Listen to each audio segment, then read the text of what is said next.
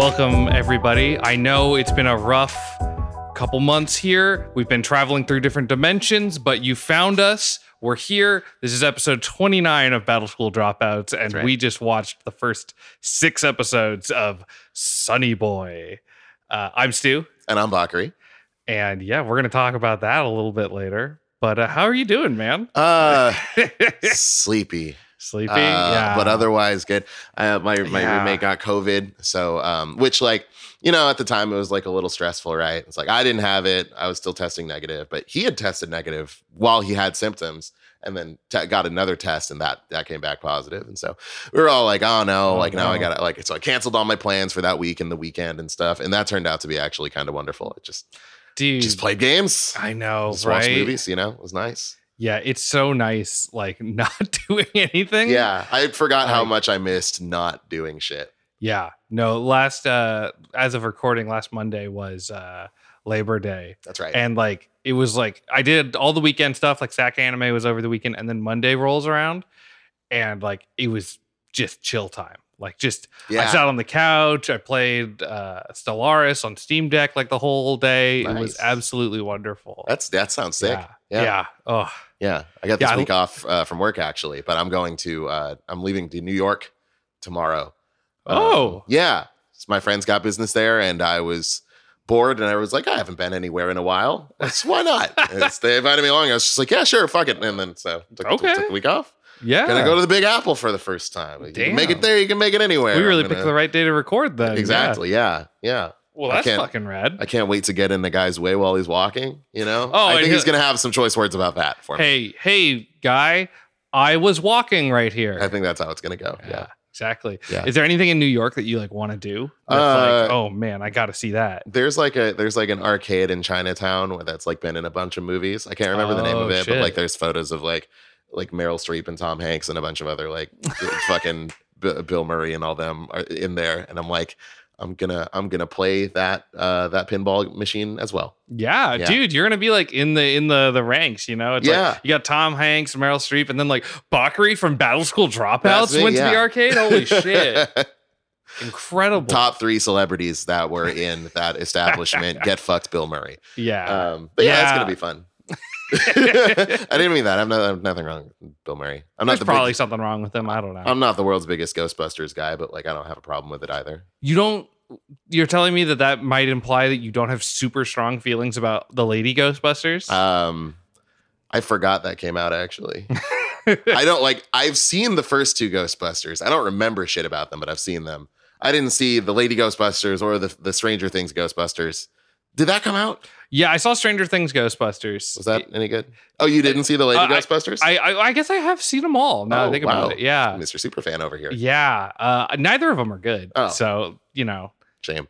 Yeah, the Stranger Things one is frustrating because it's almost funny. Oh. There's a lot of moments that's wow, that could be a really good joke. And instead they seem to purposefully avoid it. Yeah. It's really frustrating to watch. That kid, the Stranger Things kid, Finn Wolfhard. Which that can't be his real name, right? Probably.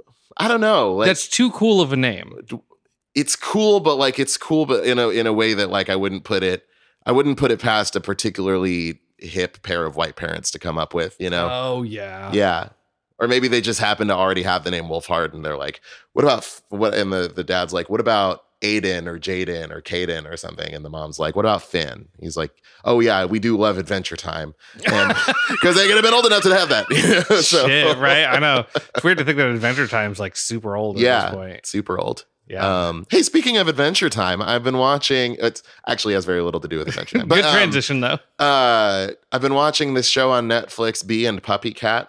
Oh yeah. Yeah. Have you watched that? No, I've heard a bunch about it. I follow a couple animators of it. On Twitter. Yeah, is it really pretty good? Interesting. Yeah, it is very much because when I saw it, I saw a short trailer, I think, and just kind of looking at it, and it looks like a cartoon, like a Cartoon Network style cartoon. You know what I mean?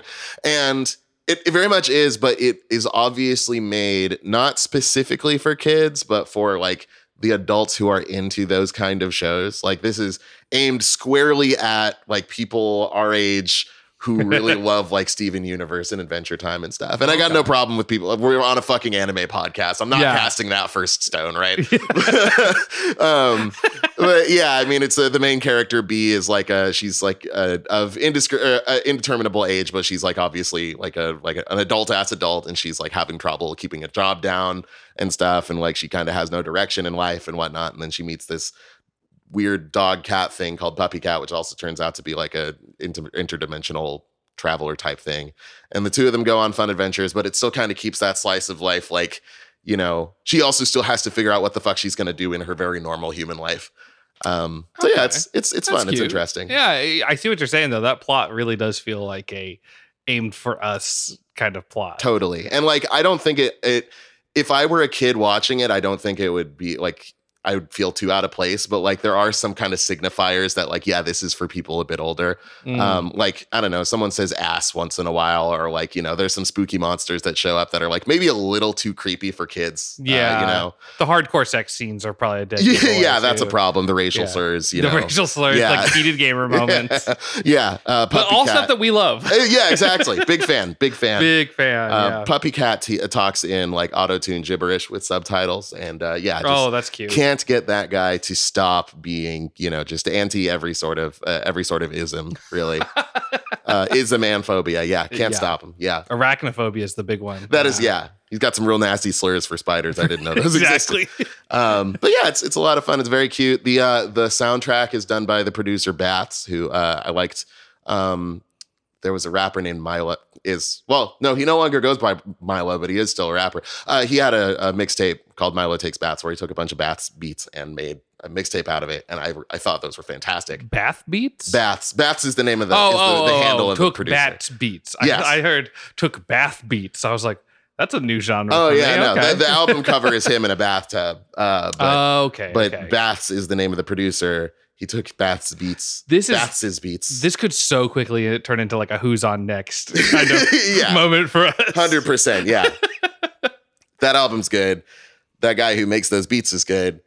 He's making the soundtrack for Bee and Puppy Cat. It's a very good soundtrack. Definitely cribs off of that sort of like video gamey adjacent sort of style, the digital fusion style that Steven Universe is known for. But yeah, it's really good, and like really nice art direction and stuff like that. I think it's a very pretty show. You don't get enough pretty cartoons aimed at like really any like Western cartoons like don't really try to put a whole lot into their like aesthetic appeal a lot of the time. Yeah, I'm still on my Rick and Morty binge. I just watched like season 5, which I think is the most recent one, and like I still hold like. I'm like very Rick and Morty neutral, you know, but I do think it's such a weird show because it's like, it looks like ass, like 90% of it. And then all of a sudden there'll just be like these action sequences that I'm like, well done. Okay, not bad. Yeah. That's something that kind of bothers me particularly about like animation aimed at adults, you know, outside of like anime and stuff like that, is that like a lot of it, I think that because we kind of view animation and cartoons as like a kid medium, that like, that you're not being mature by trying to like, you know, engage with this thing in earnest. You know what I mean? Like, right. Just like, you don't want to look at this because it's pretty and because there's like artistic merit to it. You want to look at it because haha, funny poop joke. Yeah. You know, and to each their own. I'm not trying to be one of those guys who shits on Family Guy and American Dad or Simpsons or whatever, but like, there is a lot, I don't know. It's nice to see that some people are exploring that potential, Rick and Morty included. Yeah, well, yeah, because I feel like when I think about really bad, like Rick and Morty, I think I wouldn't fight somebody if they said like, no, it always looks like ass. Like, okay, yeah, you know, you do you. But like, I think about shit like Big Mouth. Like, and the effect that has had on adult animation, where see, I've heard that, but I don't know that does Big Mouth really have that kind of reach? Well, I know people who fucking love it, and it's got like 5 or 6 seasons or something. Yeah, like that. I guess. I guess what I'm more, maybe it's not the main culprit, but it's the biggest one that I can think of that kind of like look for a show or something. Like, there's so many adult animation shows where it's like, we brought on some comedians. We're gonna have them tell jokes that are a little ridiculous, but we have no direction for the art style. So just take what's popular, slap it on there. Like, I would say Family Guy and kind of by extension The Simpsons are kind of the progenitor of that. Though I do think that there is some really nice art direction in The Simpsons sometimes. So that's absolutely which I don't think the same of for Family Guy a lot of the time. But yeah, the Family Guy and its various spin-offs, I feel like were the initial tremor. Yeah, and so many of these other ones are just sort of reverberations of that. Yeah, and I think the reason I gravitate to Big Mouth for that one too is there's a show that just came out called like Slippin' Jimmy, which is based. Have you heard about this one? That name sounds familiar. If I did see anything about it, I probably just tuned it out. It feels like a fever dream, like a meme that somebody did, and I'm just taking it too seriously or something. But it is a spin-off of Better Call Saul. Are you saying spin-off or knockoff? Does it actually take place in the Breaking Bad universe? It is in the Better Call Saul-verse or the Breaking Bad-averse, whichever you prefer. It is about his life when he was young, because he's what is this? Saul Goodman's real name is Jimmy McGill or something like that. Sure. So he was known as Slippin' Jimmy back in the day. Spoiler alert for like season 1. Damn. But so it's about his life as like a kid, but it has a very like Big Mouth sort of look to it and whatnot. And just I haven't watched the show, so I'm being a little unfair, but everything I've seen online and people talking about it just looks like the least inspired thing. That sucks. Yeah, and I don't understand why it exists. Who was like, it really feels like, well, Breaking Bad's going away, or Breaking Bad's done, Better Call Saul's done. There's probably nothing else they're gonna do with it. How do we milk it for more money? It is really funny to see how like big of a way Breaking Bad has kind of come back into the public zeitgeist. You know what I mean? Because there was many years, like even while Better Call Saul was running, I feel like even until this last like season of Better Call Saul, I would go months at a time without hearing a single word uttered about any of those things. Maybe the occasional Walter White meme, somebody knocks on his door and all of a sudden he's in Smash Bros, whatever. But yeah, then all of a sudden like this this season of Better Call Saul happens and fucking everybody. My little brother, I have a kid brother, he's 17. Yeah. He was telling me some story or whatever, and he pauses in the middle of it and he goes like, "Wait, real quick, do you mind Breaking Bad spoilers?" I was like, that show came out when you were 2 years old. I've already seen it. You cannot spoil that show for me. Continue. Yeah. That's so good. Do you mind Breaking Bad? Yeah. That's so good.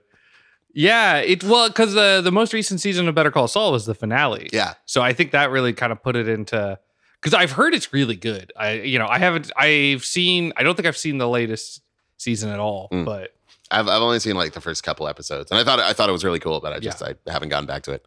Well, it's funny watching a show like Better Call Saul or something. Like, it's nice watching like good prestige television and whatnot. I sometimes forget when I just watch like trash for like a really long time. Like so Labor Day, I didn't do anything, right? Yeah. What I secretly did, I watched 30 episodes of Dragon Ball Z. Nice. That's a great day. I watched like episode 6 to the end of the Saiyan saga.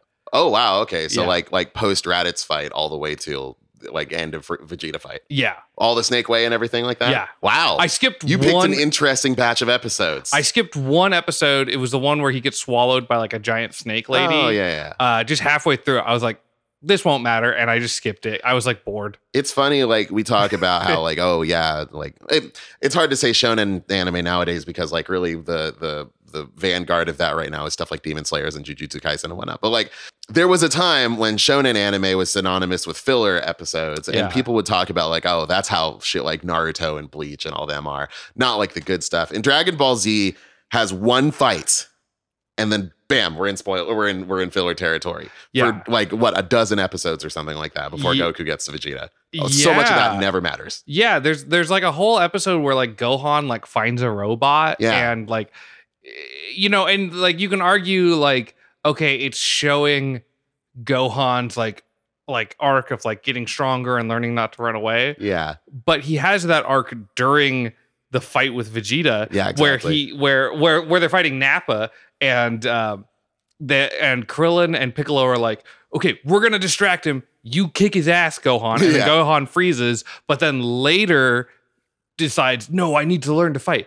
So the previous episodes where like he was learning and training didn't really do anything. Yeah, like they weren't terrible episodes, but like, yeah, you could call it reinforcement, I guess. But yeah, I don't know. Like so much of that just didn't serve much of a purpose besides having more Dragon Ball Z to put on the screen, which is fine. Yeah. It's just interesting. Like, you know, the king of the shonen animes, Dragon Ball Z, like wasted no time in starting to waste time. Absolutely. It is funny watching the Saiyan saga and being like, I kind of expected it to be worse than it would be because like of all those filler episodes. And then like my thinking, and this is usually incorrect, but my thinking is like, when something's like the first of something, it's like good, it's noteworthy, but it's not gotta be the best. Like to me, like the Dark Tournament, like peak shonen stuff. Totally. But like so I was like Saiyan Saga, okay, it'll probably be pretty good, but whatever. And I know it's not the first tournament arc in shonen or whatever, but I was like, this is actually pretty satisfying. Like it's got a lot of ups and downs and whatnot. Yeah. I kind of expected Goku to just kind of show up and like just kick ass for the rest of the thing. And like he gets his ass kicked. Yeah. It was great. Yeah. He doesn't even strictly speaking win that fight, right? It was it Yajirobe cuts off Vegeta's tail? Yeah, Yajirobe cuts off Vegeta's tail. He gives the spirit bomb that he wasn't able to throw to Krillin. Krillin throws it at Vegeta. Vegeta deflects it, or he does something. It bounces towards Gohan. Gohan swats it away, and that's what hits Vegeta. And he's like, nope, I gotta leave this planet. I'm fucking done, dude. What a show. I just got fucking spirit bombed. I got my tail cut off. I'm just so mad. There's actually, that's a good point. Like, I can't really think of many other shonen series that like do kick off like really strongly like that. Yeah. You know, because Dark Tournament's like the highlight of Yu Yu Hakusho. Hunter x Hunter is good from the jump, but like it's way better after the Hunter exams, in my opinion. Yeah. Naruto, the bridge mission is pretty good. I really like the bridge mission. That's within the first dozen episodes at least. I know nothing about Naruto. Oh, really? Have you never watched? I've watched like maybe 3 episodes, not consecutively. Just by happenstance of being in the room while they're on. Yeah, because like the first couple episodes of Naruto are like, you know, him graduating like ninja preschool essentially, and then like him graduating and becoming like an actual ninja instead of a trainee, and then him like meeting his teammates. And like a couple other odds and ends type things. And then like at episode 5 or something like that, they get their first real mission. And then it turns out the guy who commissioned them, like he's like, oh, I'm headed to this place. I'm a bridge builder. I need some protection. I need bodyguards because who knows, bandits. And it turns out that for like economic reasons, there's this like mobster basically who doesn't want him building that bridge because it's going to fuck with his like business in some way. And so he's sending like elite ninja after this guy, and this dude has hired a bunch of 13-year-olds to protect him. And they're like, dude, this is an S rank mission and you build it like it was a C rank. This is not good. Like, you tried to save money, you're gonna get us all fucking killed. And like that's how it starts ramping up. And that like from then on, it's really fucking cool. Yeah, I think what I like about because in those filler episodes too of Dragon Ball Z and stuff like that, what makes it good, and I think it's the same thing for Dark Tournament, all that jazz. To make a good tournament arc, you gotta have like stakes to it. Yeah. Like Vegeta and Nappa are coming towards the planet, and like there's a whole episode where they like kill a bug planet. And, like Vegeta just like detonates the planet from space, you know, because he's just that bad of a dude. So like, yeah, when he starts kicking Goku's ass, you're like, this is a big deal. Yeah. You know, like he's gonna fuck up Earth. Totally. Yeah. It's like stakes right there. I love it. Yeah. Like you gotta have that. You gotta know the danger you're in. Also helps if you're the underdog too. That's true. That's such a huge part. Goku kind of stops being the underdog like pretty fast, I feel. He becomes the solution pretty quickly from what I understand. Because like even from I think Frieza Saga onwards, like the main problem that people keep running into is Goku is not present. Yeah. It's like, we're fighting the Ginyu Force. Gosh, I sure wish Goku was here. And then Goku gets here and kicks everybody's ass. He has a little bit of trouble with Ginyu only because Ginyu manages to switch bodies with him. Right. The Frieza fight, like, yeah, it's intense, but like I don't think anybody is under the illusion that Goku's gonna lose, you know? Yeah. I want to get through the Is it Frieza Saga? Is that what they call? Is that what the cool kids call it, or is it something different? No, it's a Frieza Saga. Frieza Saga. Okay. Yeah. I want to get Saga, Cell Saga, Cell Boo Saga. Yeah. I want to get through Frieza Saga and maybe Cell Saga because that's what I remember watching when I was a kid. Yeah. I don't really care about the Boo Saga. That was where I dropped off when I was like a preteen, teenager. Yeah, Boo Saga does some interesting stuff, but it definitely kind of loses its way as far as like what people find appealing is in Dragon Ball Z. There's a lot of good stuff in it, but it's confused, I would say. It's confused. Yeah. Oh, there's also the Android Saga. The Android Saga is good. Oh, because that's right before Cell, or that's like immediately after Frieza, pretty much. Yeah. Because they land, Goku lands. Frieza is back already, like he's like Mecha Frieza or whatever. And then Trunks shows up and just dusts him like effortlessly. And then he's like, "Hey, future androids, you're gonna fucking die of a heart attack. We got problems. Let's do this." Like. Oh, yeah, that's the whole thing. Goku's going to die of a heart attack. Yeah, a viral heart disease, and he needs a vaccine. Yeah. Oh, interesting. I remember that because I used to collect Dragon Ball Z trading cards, and one of them, like, there was like a spell card called viral heart disease. It just shows a sick Goku. Destroy one Goku. Yeah. That's a valuable card in most any Dragon Ball type thing. Honestly, yeah. If I had a free destroy one Goku in Dragon Ball Fighters, oh man. Oh my God. Yeah. Well, you wouldn't have enough is the problem. There's too many Gokus. That's very true, yeah. I hate that in Fighters you can have multiple Gokus on your team. That feels wrong. Well, half the roster is Gokus. I know. Well, you should have to mix it up. The fucking jank that people would have to play in order to only have one Goku on their team. You're talking to a man who loves jank. I don't know. I am disappointed that game seemed to drop out of the fighting game zeitgeist as far as like a casual fan goes. Because like, man, I was like, this is sick, and then just never saw anything more. Really, the lack of good netcode like really did a number on it for sure. Oh, okay. You know, that and like it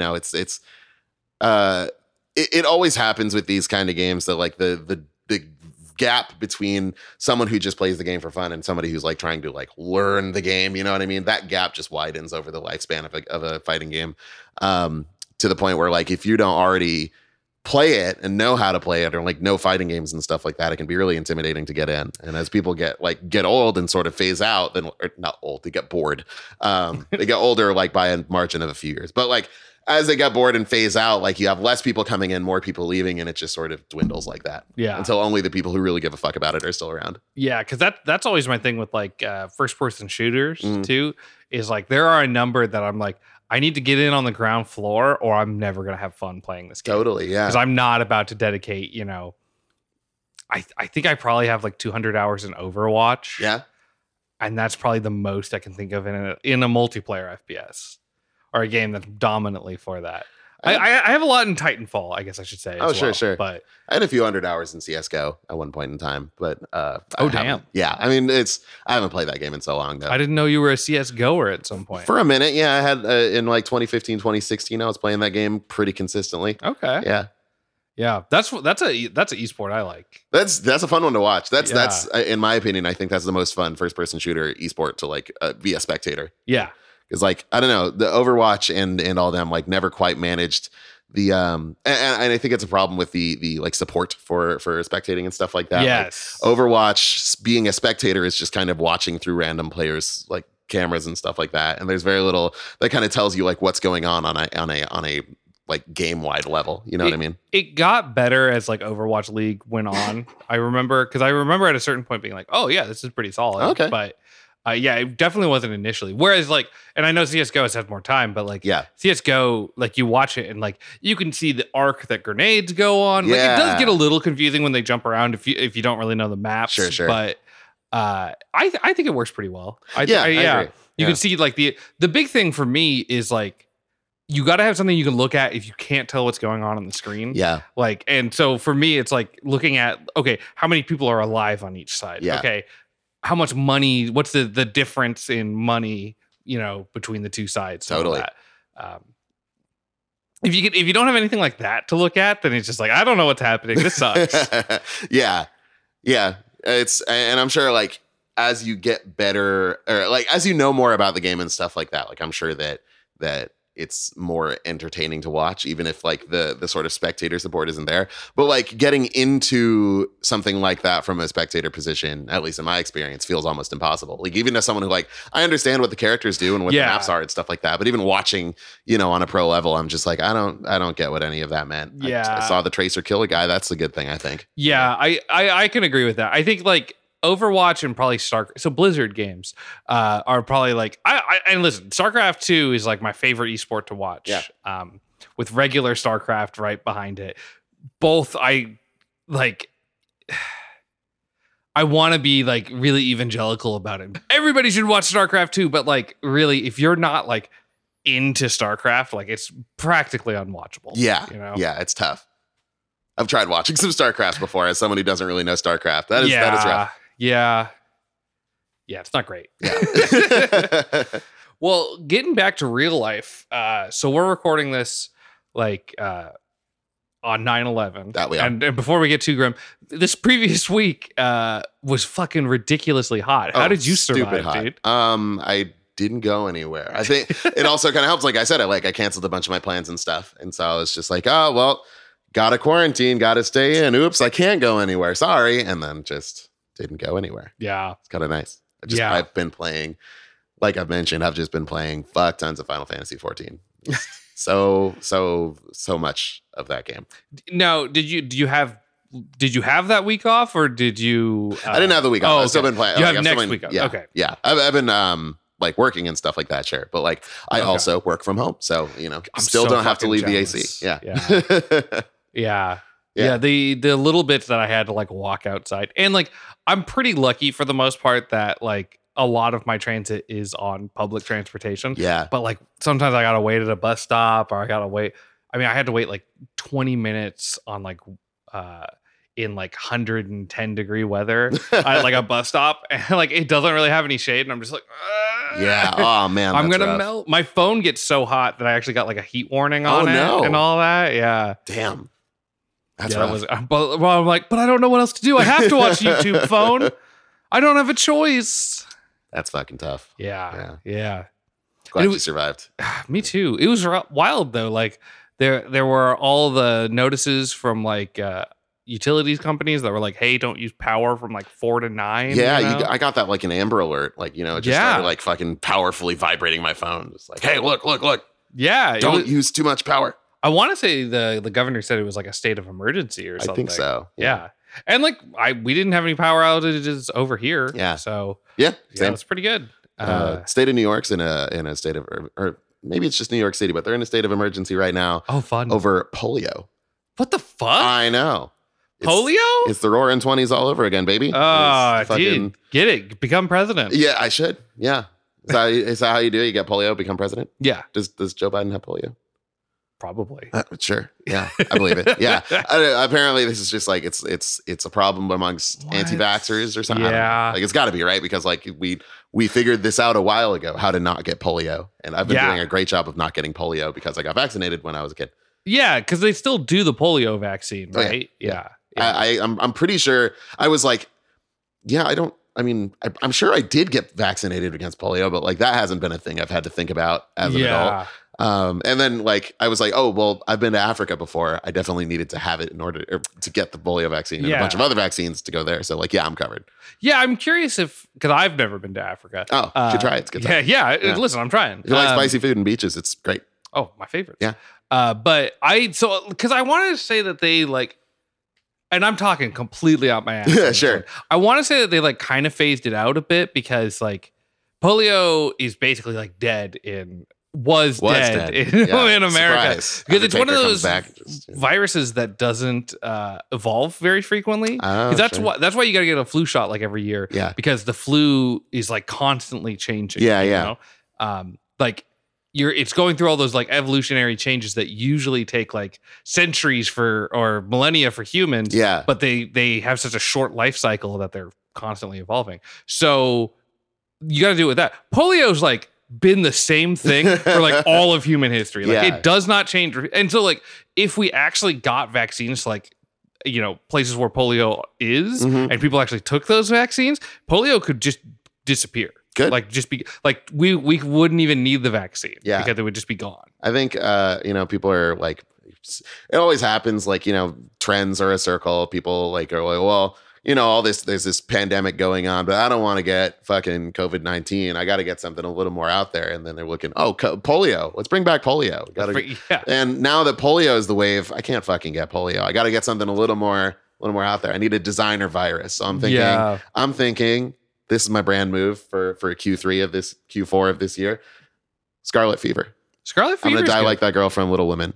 That's pretty cool. I'm leaning towards tuberculosis. Ooh, personally. Nice. Classic. Yeah, going for that one. Definitely. Yeah, that'll be cool. TB's killed some historical people, I think. Yeah. Oh, definitely. Yeah. I'm gonna move to Arizona and sit outside with a blanket and some shit and just write a shitty American novel.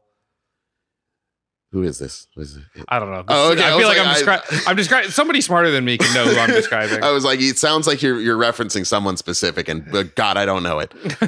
Listen, I don't either. This joke, yeah.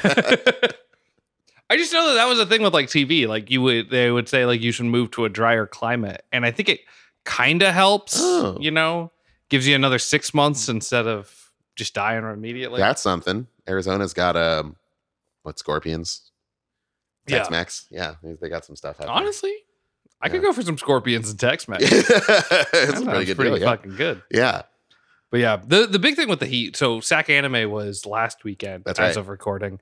And dude, I'd get back from SAC Anime and I didn't drink really that at all while I was there, which is a rare exception for me. And I got back and I just felt exhausted. I was like, how much did I have to drink? I didn't really drink that much. What happened? Oh, it was 100 and something degrees outside. And I was Yeah. walking back and forth from the convention center or out to get food or something. I mean, Bernadette and I made a huge mistake and got food and beers at this place. That was it was a good place, but they didn't really have AC inside. Oh, yikes. Yeah. So it was just kind of muggy indoors. And then we go back to the convention center and we do stuff. And it's I think by 5 o'clock, Bernadette was like, I need to go back. I have to sleep. Yeah. I'm so done. Yeah. It's crazy how the heat will just knock you out like that. For sure. Yeah. Absolutely. I was telling you earlier, I went to I attend a Muay Thai gym for fun and fitness and just getting hurt occasionally. And I was there one day when it was it wasn't even as hot as it was this last week. It was 105 or something like that. And everybody else was smart enough to not show up except the coach and the owner's son, who's he's an actual trained fighter. He has a fight record and stuff.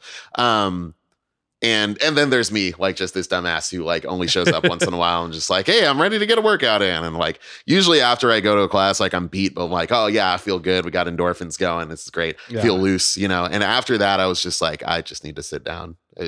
I don't feel good right now. I know. It's weird how it's just completely saps your energy. Totally. You. Yeah. I forget, being a spoiled office boy now, I was unemployed for 2 years and now I work in an office where I have to wear a jacket while I'm inside because the air conditioning is okay. So I high. thought that was you had a uniform or something. No. Nothing like that. No, it's just the air conditioning is cranked up high and my desk is right under one of the vents. Oh, and I nice. get cold very easily as well. Sure. So it just feels absurd. There were a couple days in the last because it's been stupid hot lately. That it has. And I will walk outside and be like, fuck, I'm so hot. Why? Oh, it's because I left my jacket on. Oh, fuck. Yeah, okay, that'll cool. do it. It's 110 degrees outside and I'm wearing a fucking flannel jacket. Fucking psycho walking down the street in a jacket. Yeah, I got picked up by a Lyft driver one time and the guy looked at me like I was crazy. And it was because I was wearing the jacket and I was like, well, when I called the Lyft, the guy was 2 minutes away. So I'm I don't really have time to put it in my backpack or whatever. Sure. So fuck it, I'll just wear it. And the guy's like, what are you doing? Are you okay? Damn. Yeah. It's rough. It is Friday in California. Damn, it really is Friday. It really is Friday in California. Yeah.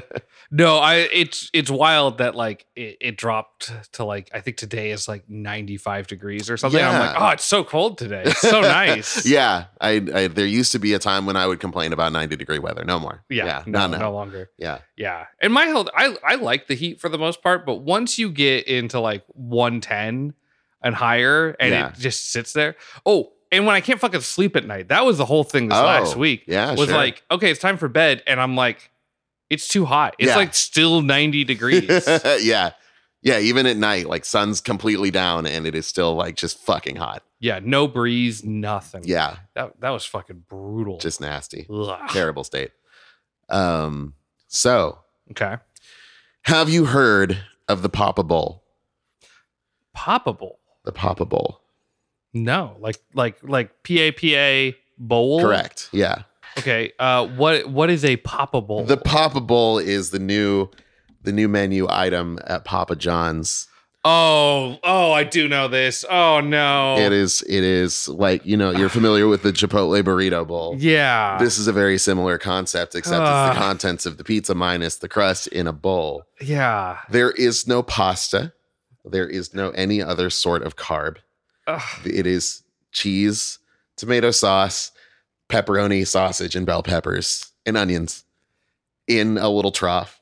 And they put that trough in like a cardboard sleeve, and then they put that whole assembly into a pizza, like a small pizza box. Oh boy. That is still way too big for it. And then along with a plastic fork, and then they hand it to you.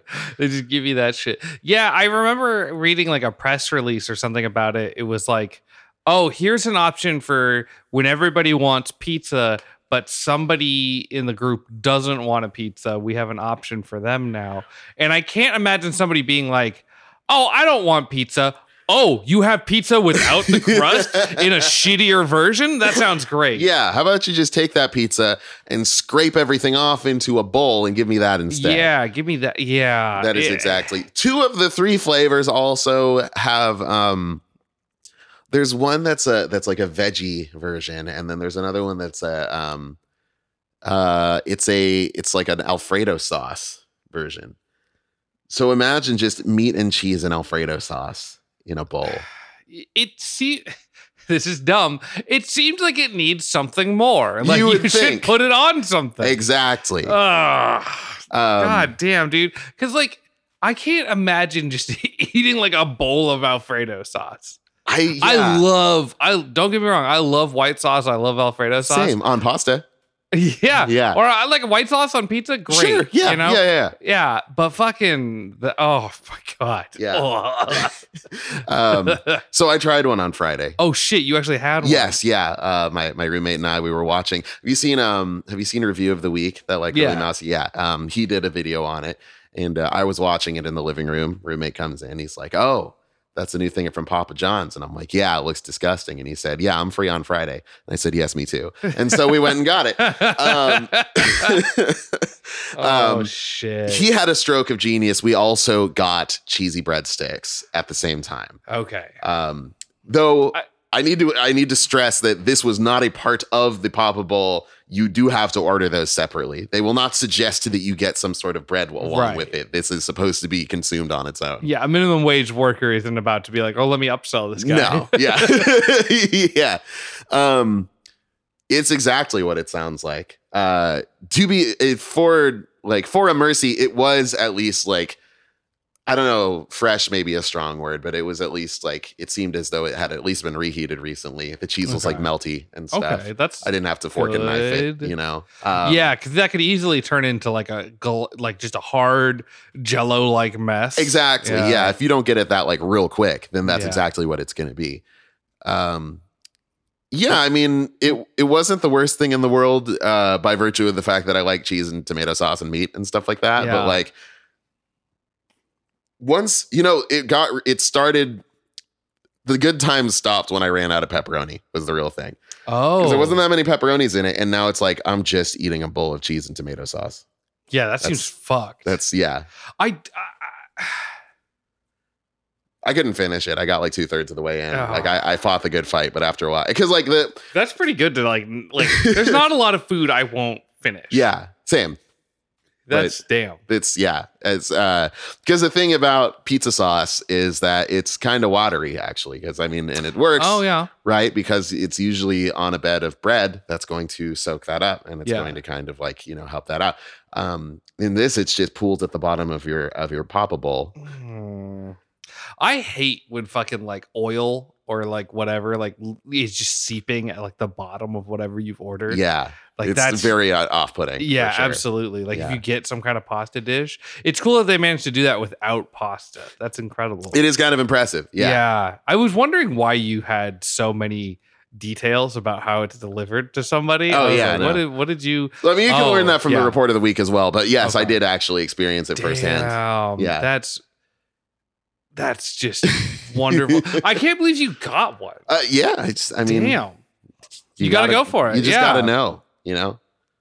I remember being really excited about the Doritos Locos Tacos back in the day. Good times. And I really feel like I lucked out being excited for that one as opposed. We actually went one paid off. We went to Taco Bell at midnight to get it. We did like a midnight release. You did a midnight release for the Doritos Locos Tacos. Yeah. I'm impressed.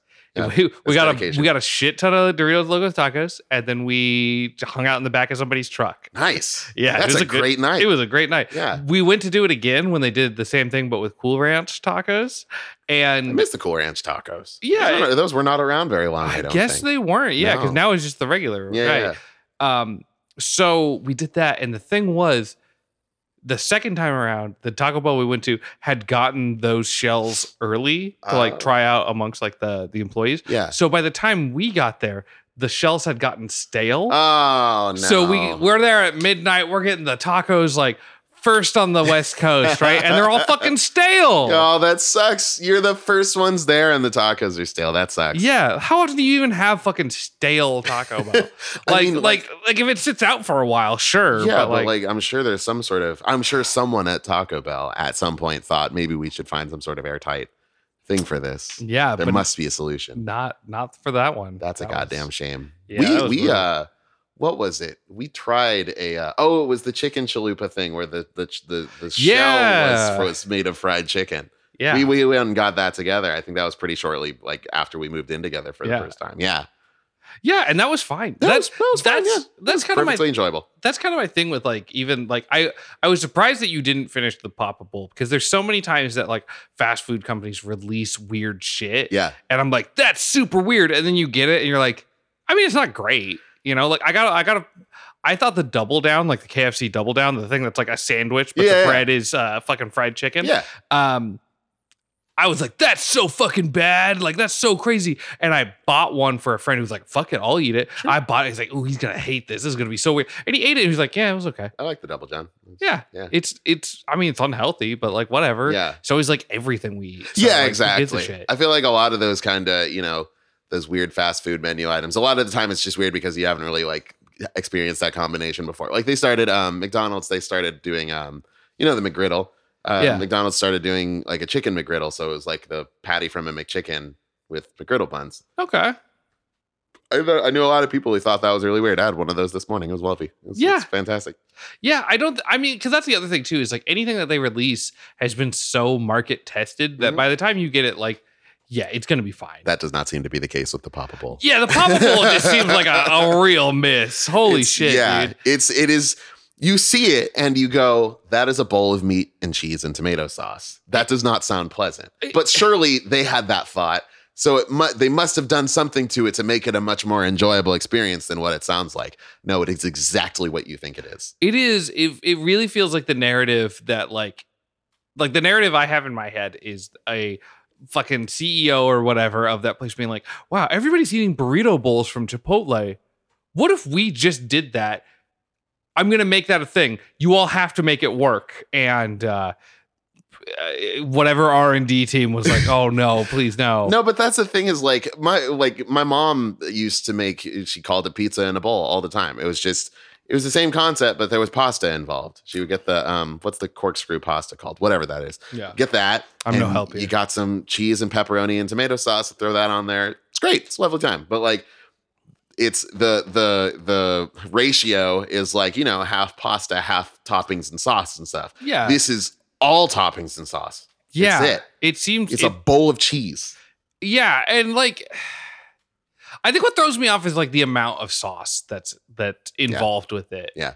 Is like, it's just too much. Like, especially like for me, I don't really like red sauce too. So the okay. idea, like seeing the red sauce bowl seems like a nightmare.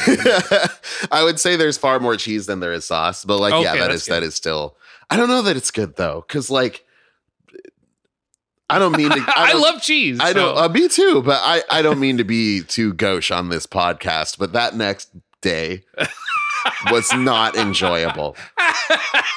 That's the thing is like the bowl itself. Well, I've certainly had worse dinners, but I've certainly had better. That next day sucked. That was really not great. Oh fuck, dude! Like, I'll go deep on this one. Like, was it like just everywhere, or was it like just like you couldn't because of the too much cheese? No, it was everywhere. It was yeah. It was like. It doesn't seem like a thing that would digest well. Yeah. Yeah. It was without getting too deep there. Like it was a little bit of both. There was some like there was a lot of discomfort and some pain, and then like not quite ready. But then when it was time, it was cataclysmic. I hate when you get absolutely like stomach fucked by like food that wasn't even that good. That's the thing. Yeah, I've had some delicious dinners where I'm like, well, you know what? I know what I'm signing up for, but it was worth it. This is not worth it. 100%. Yeah. The Thai place we went to earlier, it's like my tolerance for spicy is all up in my head region, and my body just doesn't have it. And I hate that I'm at that age or whatever, where like I can relate to all those fucking boomer memes. But like, yeah, like I know tomorrow I'm gonna have a rough time with that Thai food. It's that combo of like, because Thai food and like a lot of noodle dishes, regardless of region, is just kind of like it can often be pretty greasy, or not greasy, but like oily. You know what I mean? It's what makes it taste so good. But like also that in combination with spicy stuff will just really get you. Yeah. Did you ever have those like ramen noodles that are like known for being like really spicy? It's got like a chicken with a volcano on it and stuff. The bulldog noodles in the black package. Yeah. I made a bunch of those here actually. Oh shit. Yeah. I've got a pack of those at home right now. Yeah, I bought some of that because I saw it when I was at like an Asian grocery store. Yeah. I was like, yeah, these will be kind of cool to try. I fucking hate those things, and they absolutely wreck me. Oh really? Yeah, they destroy me completely. Like it's not that they're on their own too spicy or anything like that, but like, you know, the worst place you can get anything spicy is on your lips. Yeah. And when you're slurping up those noodles, you're just getting it all everywhere. Over your lips. Yeah, and it just never ends if that's the only thing you're eating. There's a lot of different like custom. You know how people like get fancy with their ramen and stuff like that. You put eggs or whatever in it. There's a lot of different customizations you can do with those noodles, and like people have like aimed at that noodles in particular because a lot of people think they taste good, but like they're too spicy. One thing half a scoop of like peanut butter or something like that. Oh, it makes it kind of like a spicy pad thai kind of thing, but it also like takes the edge off like really nicely. I could see that's that. something to try. Okay. Yeah, maybe I'll give that a go. Yeah, there's whole. I'm pretty sure there's whole YouTube channels dedicated to that kind of thing. You know what I mean? Like, I should have tracked it because I just have them like sitting in my cabinet for like a year. Yeah, I'm like, it's just gonna hurt. It's just gonna. My whole body's just gonna get completely fucked by it. Yeah. No, there's a lot of stuff you can add to make that a much more pleasant experience. Okay. Yeah. Well, maybe that's the real trick. Yeah. Give that a try. Hey, I was going to say, hey, speaking of pleasant experiences, but that doesn't really, I don't know if that applies to what we watched today. It was an experience. It was an experience. We watched Golden Boy. No, we didn't. Oh my God. We watched that a few months ago. We watched Sonny Boy. Oh my God. Sonny Sonny, not Sonny like the sun. Yeah. Which is why I think when we went to watch Golden Boy, I think I got initially confused because you had said Sonny Boy. Yeah. And I just instinctually looked up Golden Boy. Yeah. Because I was thinking sun as in like the bright yellow orb in the sky. That makes sense. Yeah. But no, it's Sonny Boy, like somebody's son, even though there's no parents in the show. Yeah. Kind of the opposite of Golden Boy in many ways too. Yeah. No bicycles. Nobody's horny, really. It gets a little horned towards the end. A little bit. There's that one, but like even then, like nobody's even really being horny at her. Like she's just kind of breasting boobily around, and like everyone's just like, well, that's the teacher. Except that one guy, except the one guy, Asakaze. Asakaze. Yeah, he's like he seems to have some weird like mommy thing going on with her a little bit. Yeah, we'll get into that. It's a bit of a Homelander vibe to him a little bit, just this much. Yeah, really. Yeah. But yeah, so Sonny Boy is like kind of like a more abstract and esoteric drifting classroom. Yeah. It's like these kids are transported to a weird, different world. At first, everything's just black outside of their school, and they're like just kind of trying to figure. Now everything's weird. You know, the rules inside the school are kind of different. You know, some things fix themselves without anybody doing anything. Yeah. And also, some kids have superpowers. Yeah. And what those powers are all kind of different, but it's not anything like My Hero Academia. It's they remind me a lot of like what was that show? Darker Than Black? Yeah, Blacker Than Dark. I could see that a little bit. Yeah, where like the powers are weird. They don't like pay a cost like, for their using their powers like Darker Than Black. But right. Yeah. But like the abilities they have, nobody has like, oh, I have super strength. Yeah, that's true. Asakaze seems to be like the most complex power because like what's her name? Mizuho, I think. Mizuho, yeah. Yeah. She can just sort of like make stuff materialize, apparently. She buys it off of the Cosmic Amazon or whatever. Yeah. That stuff, that sort of makes sense. But like Asakaze, he goes like, now you've pissed me off, and the world starts getting all like artifacty and stuff. And people are like, oh, this sucks. We're in some sort of pain, but we're not exactly sure what kind of pain it is. And he's like, I'm using my superpower. But then other people are just like completely unaffected by it. Like Hoshi's just sitting there like, yeah, okay. Are you done yet? Yeah. But then he can also fly. Yeah. His power is a weird one because it's like, it seems like one that's just there because it looks visually cool to the audience. But I can't tell what's happening diegetically. Absolutely. Yeah. And that's a big problem I got with this show. I cannot tell what is happening diegetically. Yeah, for sure. Just I guess general thoughts going into this conversation here. How you feel about the show? I saw the first episode when the season was airing, and I remember thinking it was pretty interesting. I like anime that kind of goes for something a bit different, and I do generally like that sort of like weird esoteric like abstract kind of thing. This one though, I don't know if it was the best execution of that.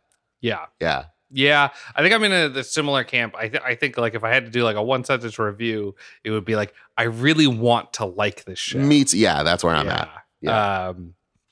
But yeah, let's break it down kind of episode by episode here as we do.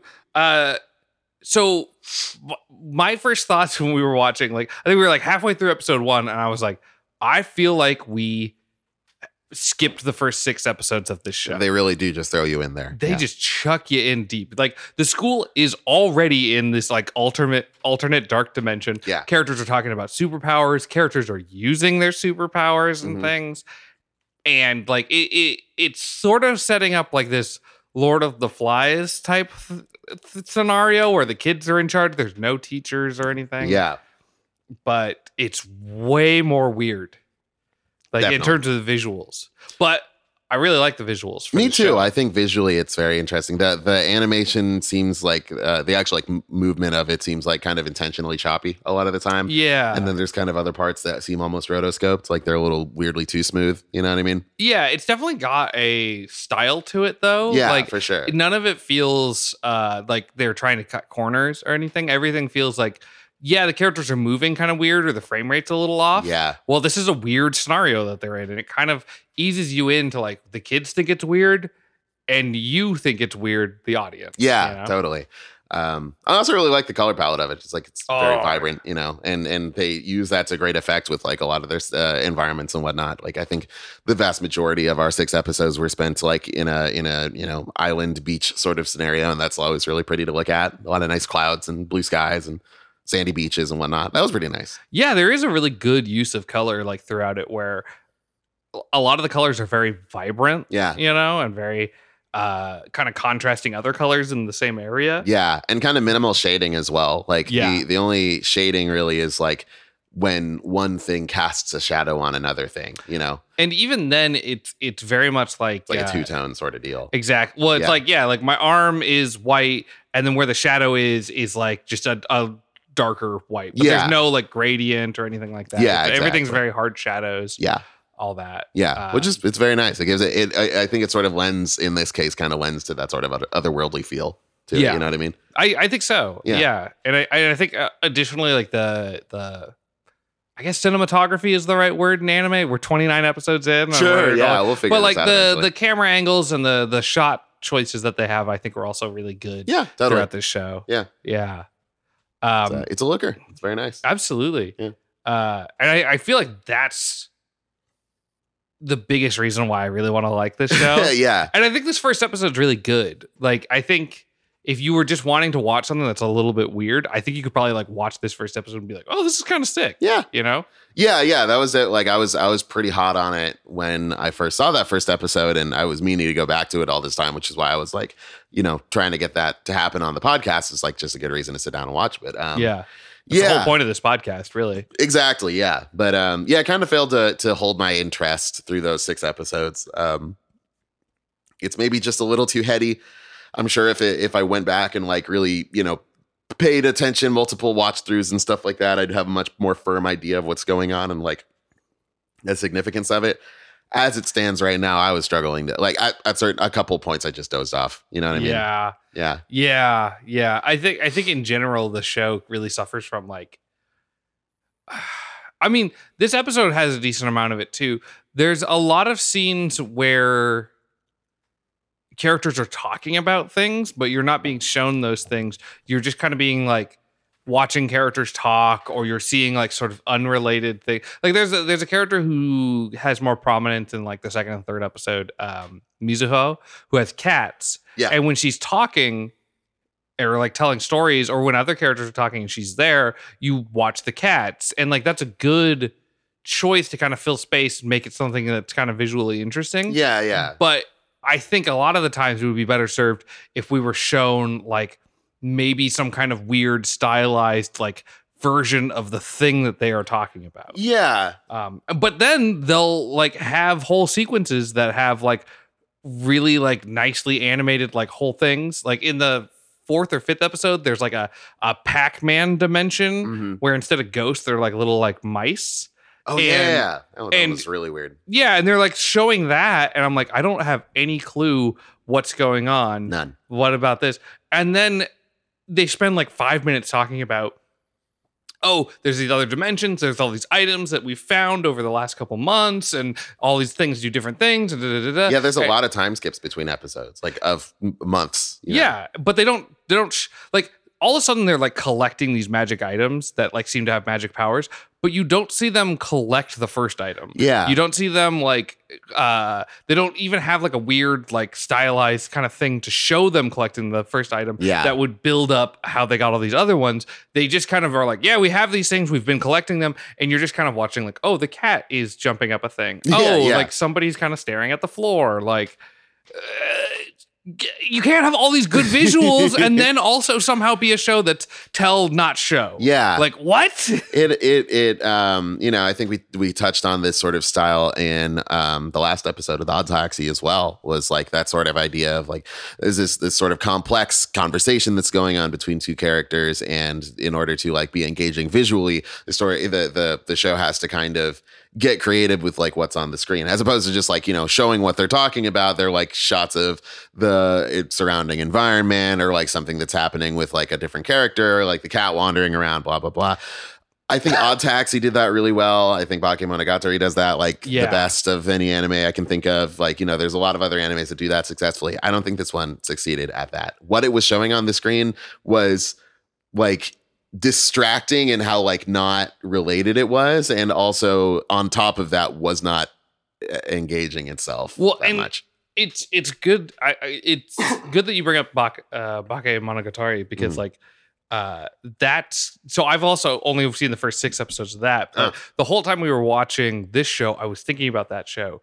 And Bakemonogatari is like the main takeaway I take from that show is like it is dominantly just people talking, and it's one of the most visually interesting shows or anime that I've ever seen. 100%. Yeah, and like that should be a contradiction, You would think, yeah. Yeah, but they find really interesting ways. But the thing that I think makes Bakemonogatari work that this show, Sonny Boy, doesn't do is that Sonny Boy's plot is so complicated. It's very dense. Whereas like Bakemonogatari is like, yeah, it's got these crazy things going on. There's a girl with like scissors in her skirt and she has no weight and stuff like that. Yeah. But as weird as it is, you can still kind of follow it because, you know, every 2 episodes kind of it's about one character and their issue. Yeah. You know, and you can just you can stick with that. This is super heady and it doesn't explain itself very well, both in terms of what people are talking about and visually. Yeah, that's a very good point. It gives itself to you like a lot more Monogatari. I mean, like it paces itself a lot better in like sort of feeding the audience its like the plot points and whatnot.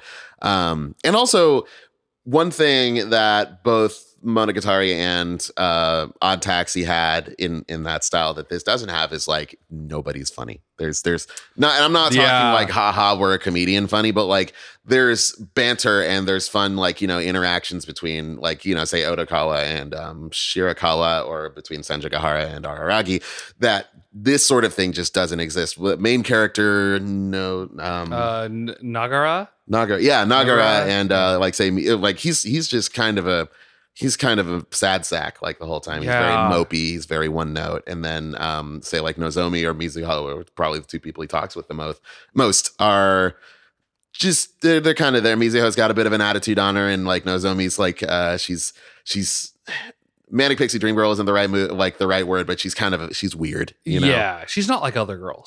yeah. I do find the Indian dude Raji. I want to say Rajdhani, or something like that. Rajdhani? Something like that. Yeah, fuck. Yeah. I liked him a lot. Yeah. I really liked him. Yeah. Well, in our defense about the names, the characters don't say anybody's names throughout the entire show. Yeah, like, we were multiple episodes in and didn't know anybody's name. Yeah, well, like we really had to like look it up at a point. And that's the only reason we knew anybody other than Mizuho. In the episode that introduces Mizuho, they say her name like 1,000 times. Oh, yeah, because they go on like a witch hunt for her pretty much. Yeah. You know, they think she's setting the island on fire. Right. Yeah. Yeah. And that's a whole fucking thing there. But yeah, it has good characters, but the main character's whole thing is that he has a very like Shinji type vibe where like he's very sad, he's very depressed, and he doesn't want to do anything. And the arc is everybody kind of bringing him out of his shell. Yeah. And even when he pushes back a lot of the time, it's in a very Shinji like, why are you so mean to me kind of way? Leave me alone. I just want to be left alone. Yeah, I don't want to pilot the robot. Yeah. Why didn't anybody think about my feelings? But like everybody is thinking about it. They're talking about it constantly. They're telling you to quit being so mopey. Yeah. And they're not trying to make him do anything like super dramatic, like being a robot. They're like, hey, swing at a baseball. For the most part, what they're asking of him is very low. Yeah, it's really low bar shit. Yeah. Like so episodes 5 and 6, I think, when they discover his ability to hop between dimensions, that's pretty important. Yeah. They're like, hey, take us home, maybe. That would be cool. Could you take us home? I get that. Oh. I get that being more intense. Yeah. And it does seem like it's physically draining for him. But everything else is like, come on, dude, just jump in the water. Like, have a conversation with your friends here, you know? And it does have some like episode 2 and 3 have some moments that I really like where, come on, brain, where it does kind of get into some very human relationships. Like episode 3 deals with the frozen people, right? And so it's hit. I really liked that episode a lot because that's main character boy and Mizuho, like on and. They're basically like solving a crime. Yeah. You know, even other characters say like, oh, have you cracked the case yet? Yeah. Like they're trying to figure out why these characters, like why certain people have like basically frozen. Yeah. And they go on this whole adventure, and throughout it, they really butt heads with each other. Yeah. But it's not that they hate each other. It's that they just don't know how to get along. Yeah. And by the end of the episode, they kind of talk through their stuff, and they both kind of apologize for being snappy with each other. And you kind of see their relationship grow as a result of that. Like in the following episodes, they have a much more established rapport than they did at the beginning of episode 3. Yeah. And I think that stuff, I wish they would have leaned more into that. Like use all this weird, like heady visuals. as a way to kind of tell this story about a guy coming out of his shell. And it seems like they want to do that. And then they also want to tell this story about extra dimensional travel and shit like that. Yeah, because that episode made me kind of feel like, oh, I get where we're going with this. Yeah. Cool. All right, I'm down. Because it had sort of like a you familiar with like the Phantom Toll Booth, like that kind of thing? No, it's sort of like super familiar, but it's like, yeah, just kind of using this like weird, like abstract stuff to talk about like, you know, various human situations and stuff like that. And that's exactly what that was, right? Like these people who feel like they're unremarkable or insignificant and nobody notices them. Nobody really gives a fuck if they're there or not. And like they're right. Like they not that they're insignificant, but people don't notice them. They're like, they don't stand out in a crowd kind of thing. Yeah. And in response to this, they end up in another dimension where like there are these blackout curtains all around them and they like functionally don't exist to anybody. And their form in, you know, the dimension that the rest of the characters are in, it basically just takes the form of a statue, essentially. That was cool. I think that's really interesting. And like there was a lot that they did and could have done with that, like those sort of metaphors. But like then it's like, okay, well, now we have to talk about the logistics of jumping between dimensions for an entire episode, you know?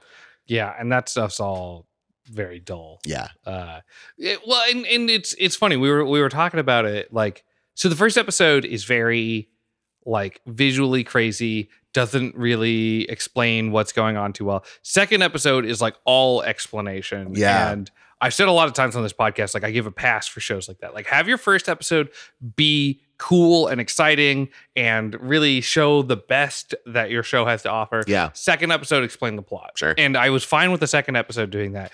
I didn't want more of it after that. Like you can kind of like, yeah, there's a whole mystery going on about trying to figure out how things work. I don't need whole explanations about everything that you've like learned in the last like 2 months. Like, bring me along on that adventure. Don't just tell me about it later. Totally. Yeah. You know? Yeah. It was really from the Gorilla Baseball episode on. Yeah.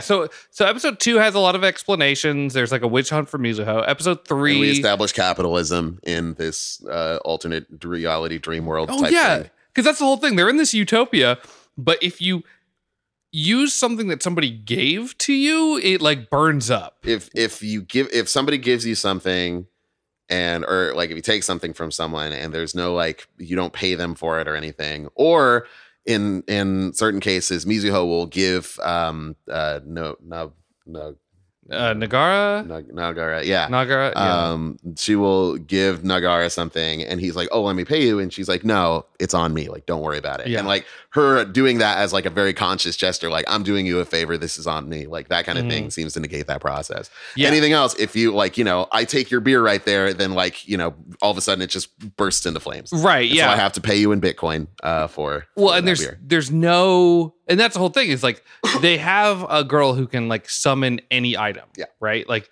who can just be like, oh yeah, here's food, here's whatever. But if you don't pay for it, then you don't have it. And more importantly, there's no like community tools. Somebody owns that tool. And if you're going to use that tool, you have to pay them. Otherwise it bursts into flames. Yeah. You can't escape from capitalism. God damn.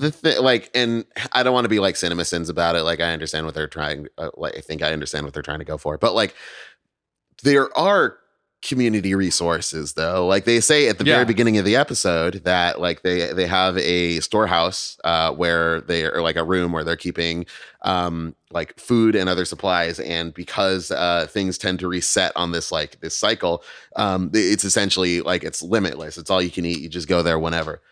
To be fair, that was on the school that was out in the ocean. But they still have access to it, don't they? Yeah. Yeah. But the stuff that they have on the island is the stuff that seems to burn up. I feel like there's ways around that then if you have access to areas where it wouldn't, like, you know, it's like, well, we have established cryptocurrency. Raj, I'm going to call him Raj. Raj creates cryptocurrency. He creates Bitcoin. And he's like, we're going to use this to pay each other. And that's going to negate the effect here. And it's like, okay. And they say explicitly like, oh, this is so that people will have to work for money and they won't just be lazy and sit around or whatever. I get we're in like a Survivor Gilligan's Island situation. We're trying to get out of this place situation, but like that kind of sucks when it's like, no, you could just have stuff over there. It infinitely replicates. You could do whatever you want. You could be living in a utopia right now or whatever. That's what I absolutely don't understand about the show. And that's the thing, is that the themes of what the characters are going through are given equal weight to like the world that they're living in. If they were basically like everything was about the character and like all the other themes are just to reinforce their journey, then like I wouldn't give a shit about certain logistics or certain little things because like who cares? That's not important. But the show gives both those things kind of equal weight. So you can't help but think about, well, why does that work but not this other thing? It's very much like a time travel kind of issue where it's like, well, why don't you just go back in time and kill baby Hitler? Like, wouldn't that just stop it? Yeah, because so much of the rules of this universe are literally just based on vibes. Like they respond to the people's emotions in like, you know, strange and magical and unpredictable ways. And yet you're going to spend, 10 minutes an episode trying to explain to us how there are actually concrete rules to this universe. Like, I don't particularly care if we're just going to use these as various metaphors for like, what's going on in these characters' heads and like, just explore that, make it a character show. But so much of it has to be spent fucking, J.R.R. Tolkien talking about like, how this fucking world works. Yeah, exactly. And because that's actually an excellent point. Yeah, like it shouldn't matter for what it seems like they're trying to do. And the world is just weak. Like I don't give a shit about it. Like it's kind of interesting and the mystery is kind of cool, but like it's like Sherlock Holmes like explaining for like half an hour in a movie like an idea that tangentially relates to the thing, and then there's a twist later that undoes what he talked about. It's like, well, why did we spend all this time talking about this shit then?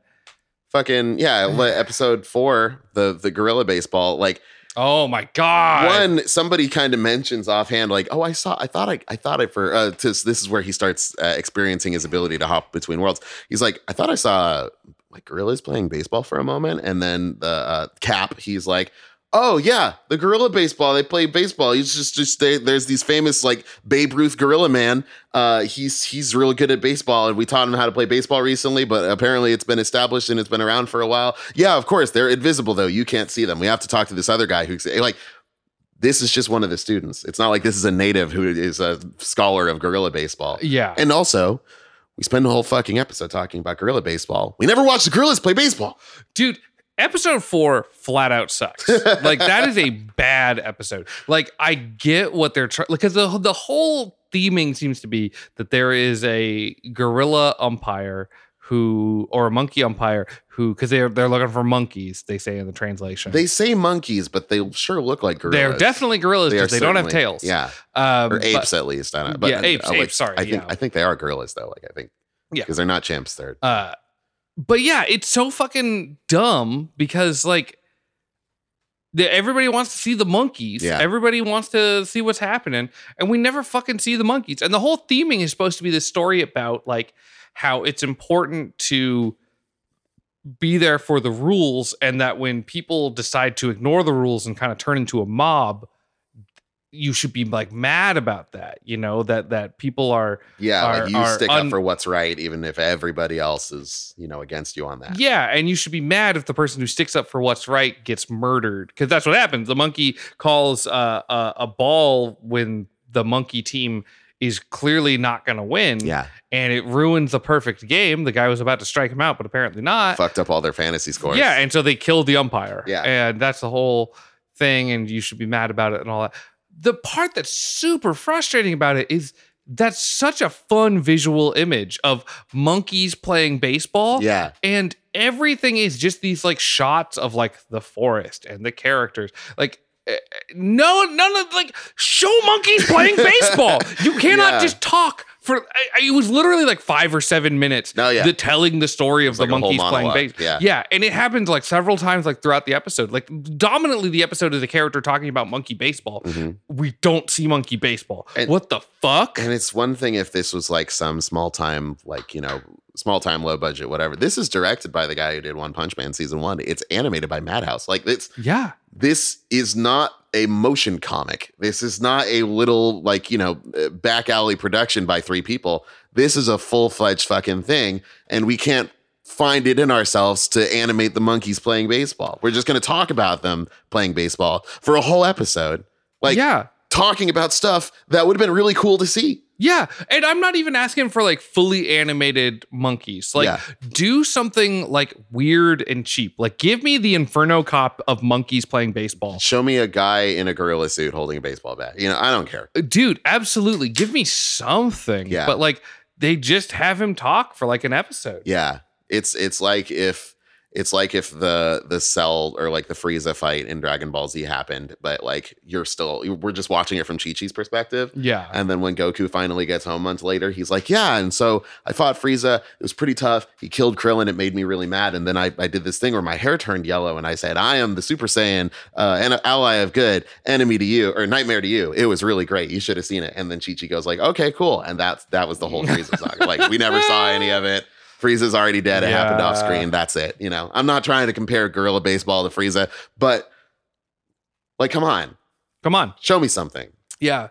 You can't be a show this visually interesting and then have bad visuals and then do episode. Nothing interesting. Just have a visually boring episode. Like the trees and sky and bugs and whatnot that they showed where they looked nice. They were well drawn and animated. Everything looked good. It was just like it's such a whiff. Yeah, such a complete whiff of swing and a miss. You might say. Oh my god! Strike 3 for fucking this show. You're out of here. Mm-hmm. Wasn't a fan of that one. Yeah, that one's fucking sucked. just flat out. And that's kind of like that was kind of the beginning of the end for us. Kind of show.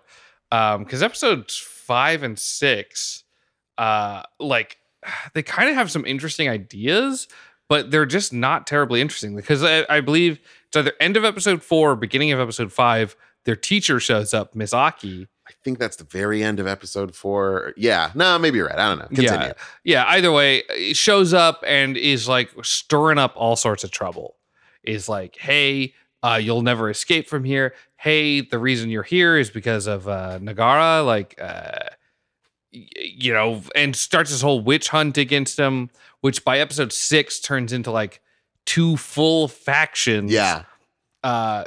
Like one being they follow Misaki and the other one being like just a ragtag group of people explaining a lot of plot at me. Yep. Was it 5 or 6 is when they go on the arc, the cube, right? Yeah. That one I found a little interesting. 5, I couldn't tell you a single fucking thing about episode 5. Yeah, well, 5 has the witch hunt beginning. That's right. Thank God I took notes, I guess.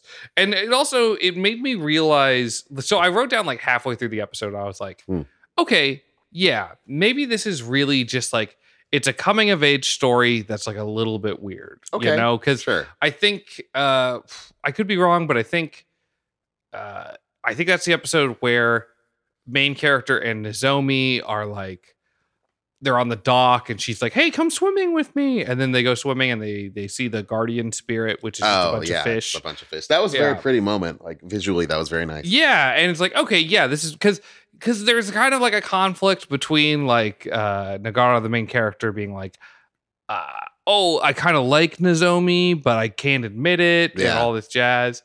So he's kind of dealing with that.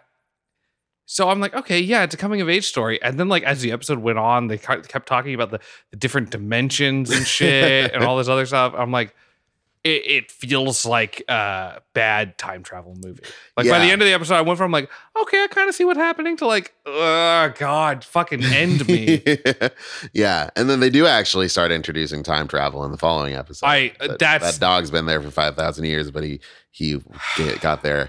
He joined the school after they all graduated, but they haven't graduated yet because they went into the time travel.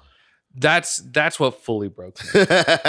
I mean, I like that dog though. He's great. He's a good boy. The dog man is absolutely an excellent character. Yeah. I definitely though did think when he showed up, I'm like, yeah, of course there's a dog man. Yeah. No, fuck it, whatever. So I don't know if I talked about it on this podcast. I hate. And dogs. I mean capital H hate. I hate dogs, but more capital H hate. I hate time travel plots. Yeah. I try not to be like a CinemaSins like nitpicker type guy, but when you incorporate time travel and it's not like a one-way route, you know? Yeah. Where like it's more ambiguous than that. Fucking end me, dude. Like fucking Endgame Marvel Avengers where they're like, well, just don't think about it too much. Like, how about you eat my fucking shorts, dude? Like, what the fuck? Like, don't think about it. Travel back in time 2 minutes, and then you have 8 of the time travel things. Try to travel back another 2 minutes. Oh my God. Now you have 16 of the time travel capsules or whatever. Yeah. And what's the reason you can't do that? What's the reason you can't do that? That's my problem with time travel. So many things can just be solved by like, oh, you fucked up? Well, let's just go back in time and not fuck up. Yeah. Oh, okay, cool. They can only go back and I don't remember why I'm sure they hand waved something away. It was like they literally hand wave it away. They're like, don't think about it. Oh yeah, that's right. They do. They have like a line like that. that. Like, fucking suck my nuts. Yeah. Whole movie. Yeah. I don't have quite. I don't feel quite as passionate about hating time travel, but I do think it is a pretty lame contrivance in most situations where it shows up. And here it is in this one. And here it is, the last of exactly what we needed right now. Yeah, they find a like dimension or a this world. A Costco dimension. Yeah, they find the Costco dimension, but they also find the one that's got a movie theater in it. Yeah.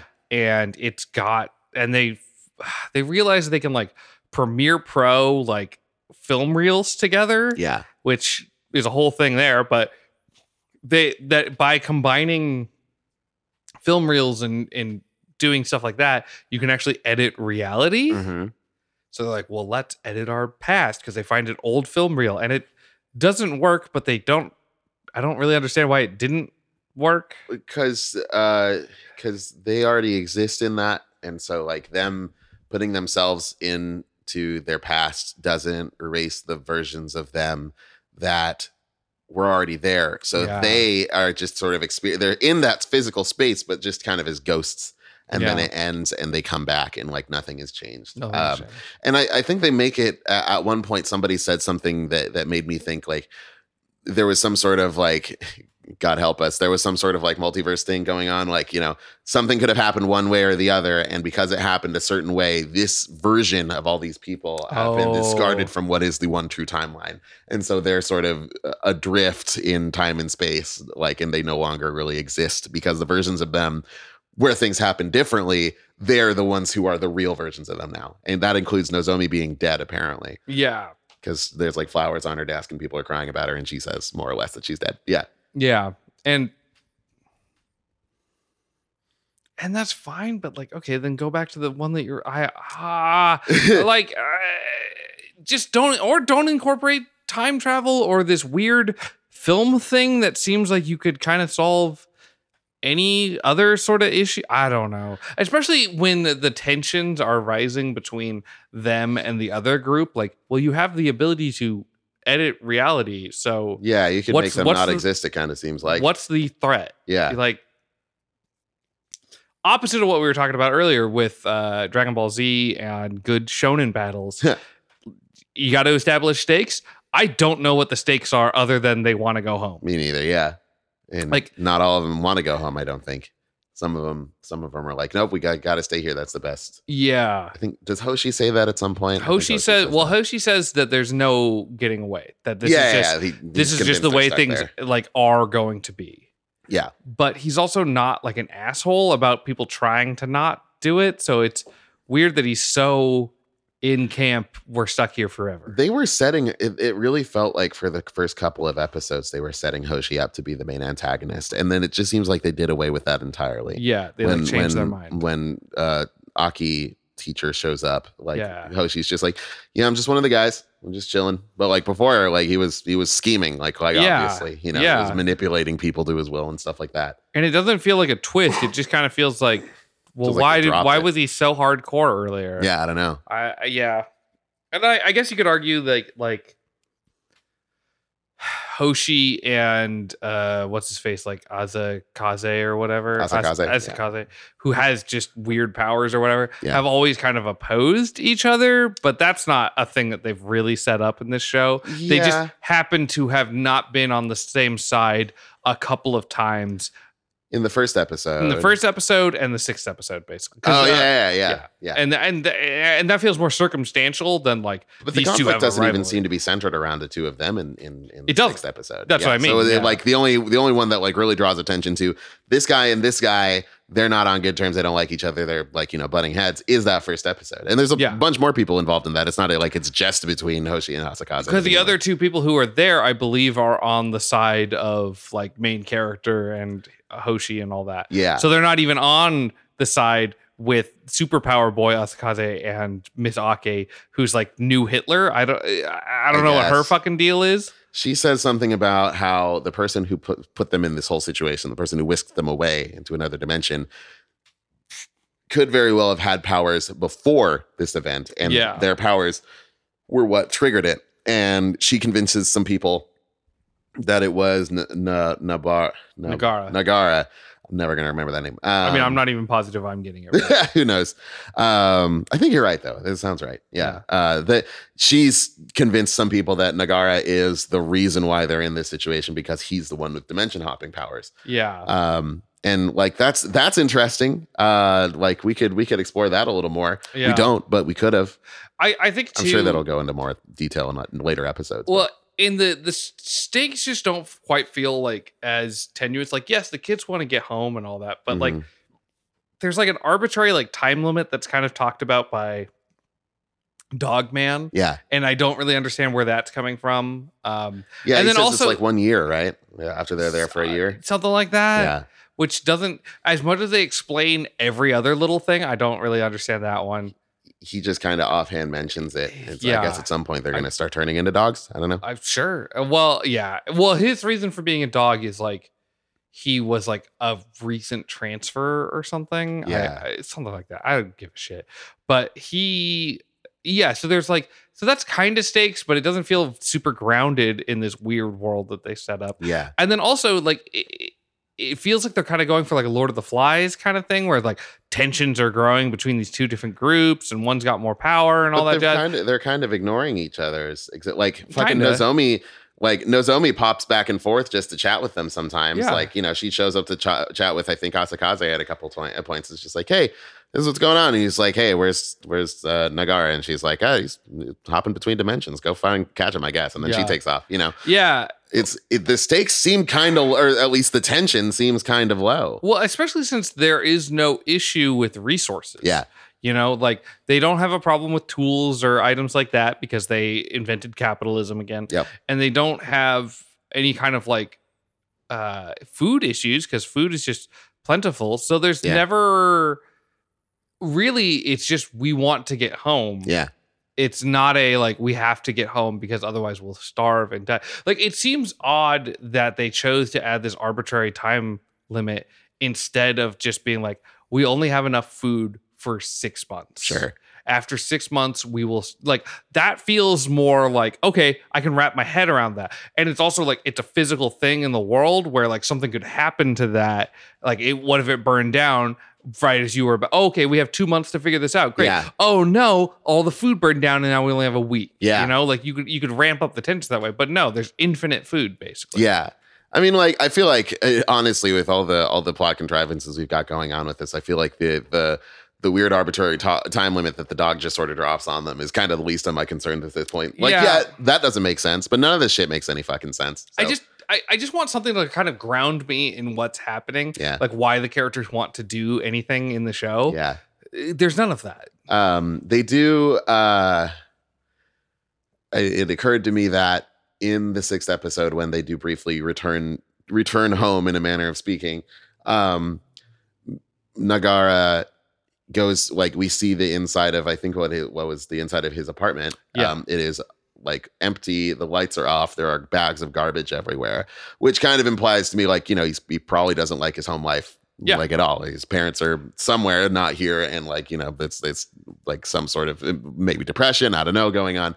So it makes sense like why he would want to sort of disappear to another world, and like kind of that backs up what the teacher was saying. There's a part where he even admits it to all of the other students where he says, I don't even care if we go back. Oh, yeah. Which is a dumb thing to say when everybody's about to kill you because they think you're the guy who sent them there. Yeah. Like, totally. oh, don't kill me. However, I do love that we're not home right now. I know you guys all want to go home, but this is great. Like, that thing you guys want to kill me for, that is cool to me, actually. Yeah, I do like that. I actually, yeah. Yeah, I wish you wouldn't kill me about it, but it is cool to me. Yeah, just absolute dumb shit.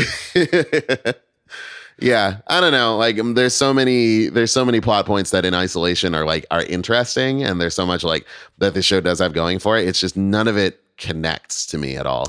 Absolutely. It's very ungrounded for like a show that seems to want to tell like what should be a grounded story about a character kind of like learning to connect with the people around him. Yeah. You know? And other characters learning to connect with other people around them. Yeah. You know? And that's a very like basic human story that's important and good to tell. Yeah. And instead I don't know what the fuck's happening. Yeah. It doesn't make a lot of didn't hit home, it sounds like. Absolutely. I don't know if we want to get into like the rating thing. I don't know if there's anything more. I don't really know. Okay. Our rating system. Yep. To explain it for everybody, we have keep watching, and total garbage. It has to fall in one of those three categories. There's no half scores. There's no, 0.5. Yeah, no like 0.5s or anything. I am like, I want to give over total garbage. I'm really hovering into total garbage with this one because like I feel like I should give it an because like it is visually great. Yeah. I mean, this is a great looking show. And the very one thing that we never brought up was the use of background music and the lack thereof. Like for the vast majority of this show's runtime, there is no musical cues whatsoever. Yeah. Like it's silence besides voices and sound effects. And that does like sort of add to the atmosphere in a lot of situations. And when on the rare occasion that background music does come in, it's really impactful. I think that's really cool. Like its presentation, there's a lot of cool stuff going on there. Like there is a lot of merit beyond like its confusing and busted ass story. And I think that's a really good way of putting it. That the presentation is really solid. Yeah. Because I've been thinking about this a bunch the last few weeks. Like how much do I care about plot? And the feeling in talking to myself while wandering around the apartment is I will take visuals and style and like over like a super coherent plot most of the time. Yeah. The thing that the more I think about it though is I want a plot that at least the plot has to be like at least make a certain level of sense. Sure. At least be followable. Because like I as much as I like crazy visuals, I don't like experimental films where it's all crazy visuals. Yeah. I just get super bored. Yeah. I can watch maybe 5 minutes and I'm like, I'm going to do something else now.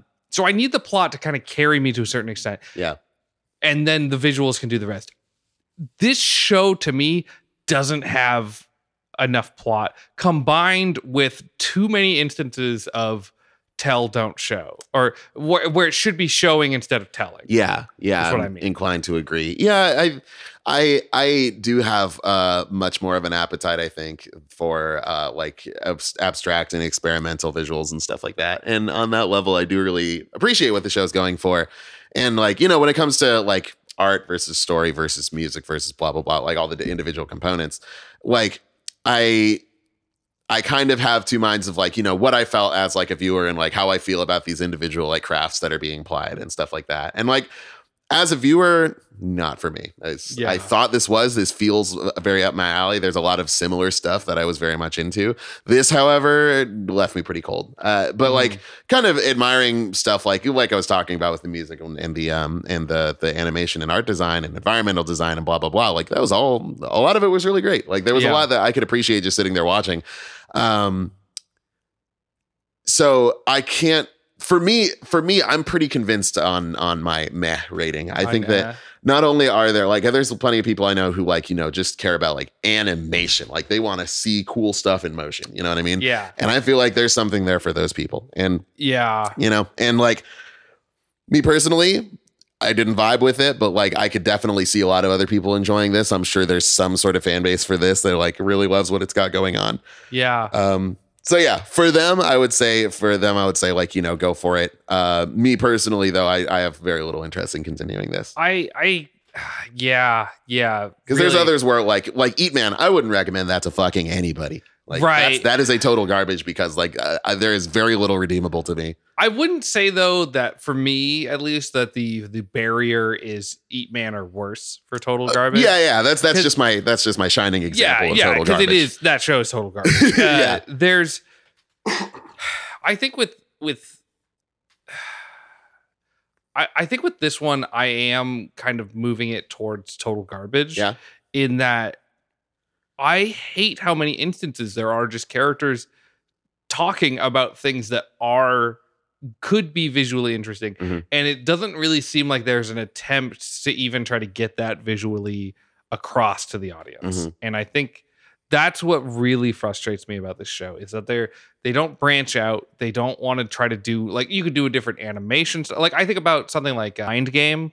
Oh, sure. Kind of has a similar sort of like theme with a character like learning about themselves. Yeah, sure. But that show or that movie has like really crazy visuals. Yeah. And like I felt like the visuals were front and center and that the plot was competent enough to carry you through the weirder side of things. Yeah. I feel like the weirder side of stuff is good in this show, but there's not enough to carry me through the plot. Yeah. Like I don't want to watch more of this show. I mean, stuff like Mind Game was Masaki Yuasa. Same guy who did keep your hands off Asian. Yeah. And I think that like in most of his stuff, like the format like of anime and animation is a vehicle for him to like do cool stuff in that realm, right? We're not making any bones about that fact. Like he's not pump faking like there's this incredible story he's trying to tell. Like, don't get me wrong, like the story in like Mind Game and say Devilman Crybaby and all that stuff's great, but like that's not what we're here for. He's not going to sit us down and fucking lore dump on us for 20 minutes because that's not what the movie's here to do, or what his shows are here to do. Yeah. You know?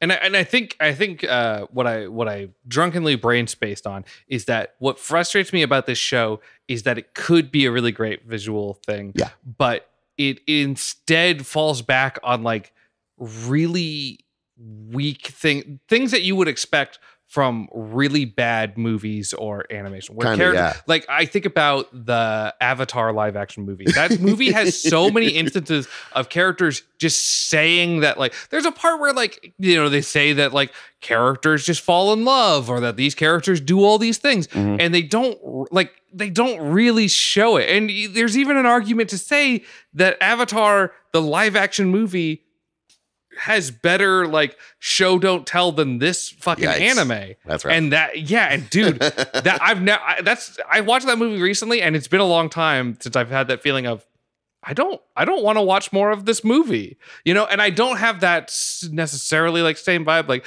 getting through these 6 episodes wasn't awful. Yeah, but there's been worse. The last 3 were like, when we went into episode 6, I was kind of like, I had it in the back of my head like, can we just do 5? I had that exact same thought. Yeah. And I don't have that about, I can't think of another like meh show that I've been like, could we just stop? That's true. And so I'm not trying to say that meh isn't a good rating because I'm with you, but I think I'm going to put it in total garbage for me. That's fair. I think the show could have been really good, but just isn't. Yeah. And that to me is more frustrating than just mediocrity in some ways. Yeah, no, that makes a lot of sense. There's a lot of squandered potential for sure. I'm going to stick with meh. I think that there is a lot of cool stuff going on, but it was like really hamstrung by like a lot of what it was trying to go for. It occurred to me like there's some storytelling beats that kind of smack of like Neil Breen to me. You know what I mean? Oh, no, I don't. I'm really curious where you're going. I'm just talking about what's that? The fucking movie where he's got all this. Well, he's got superpowers in like every movie. He's a super hacker all the time. Not the one where he hacks the government. It's the there's the.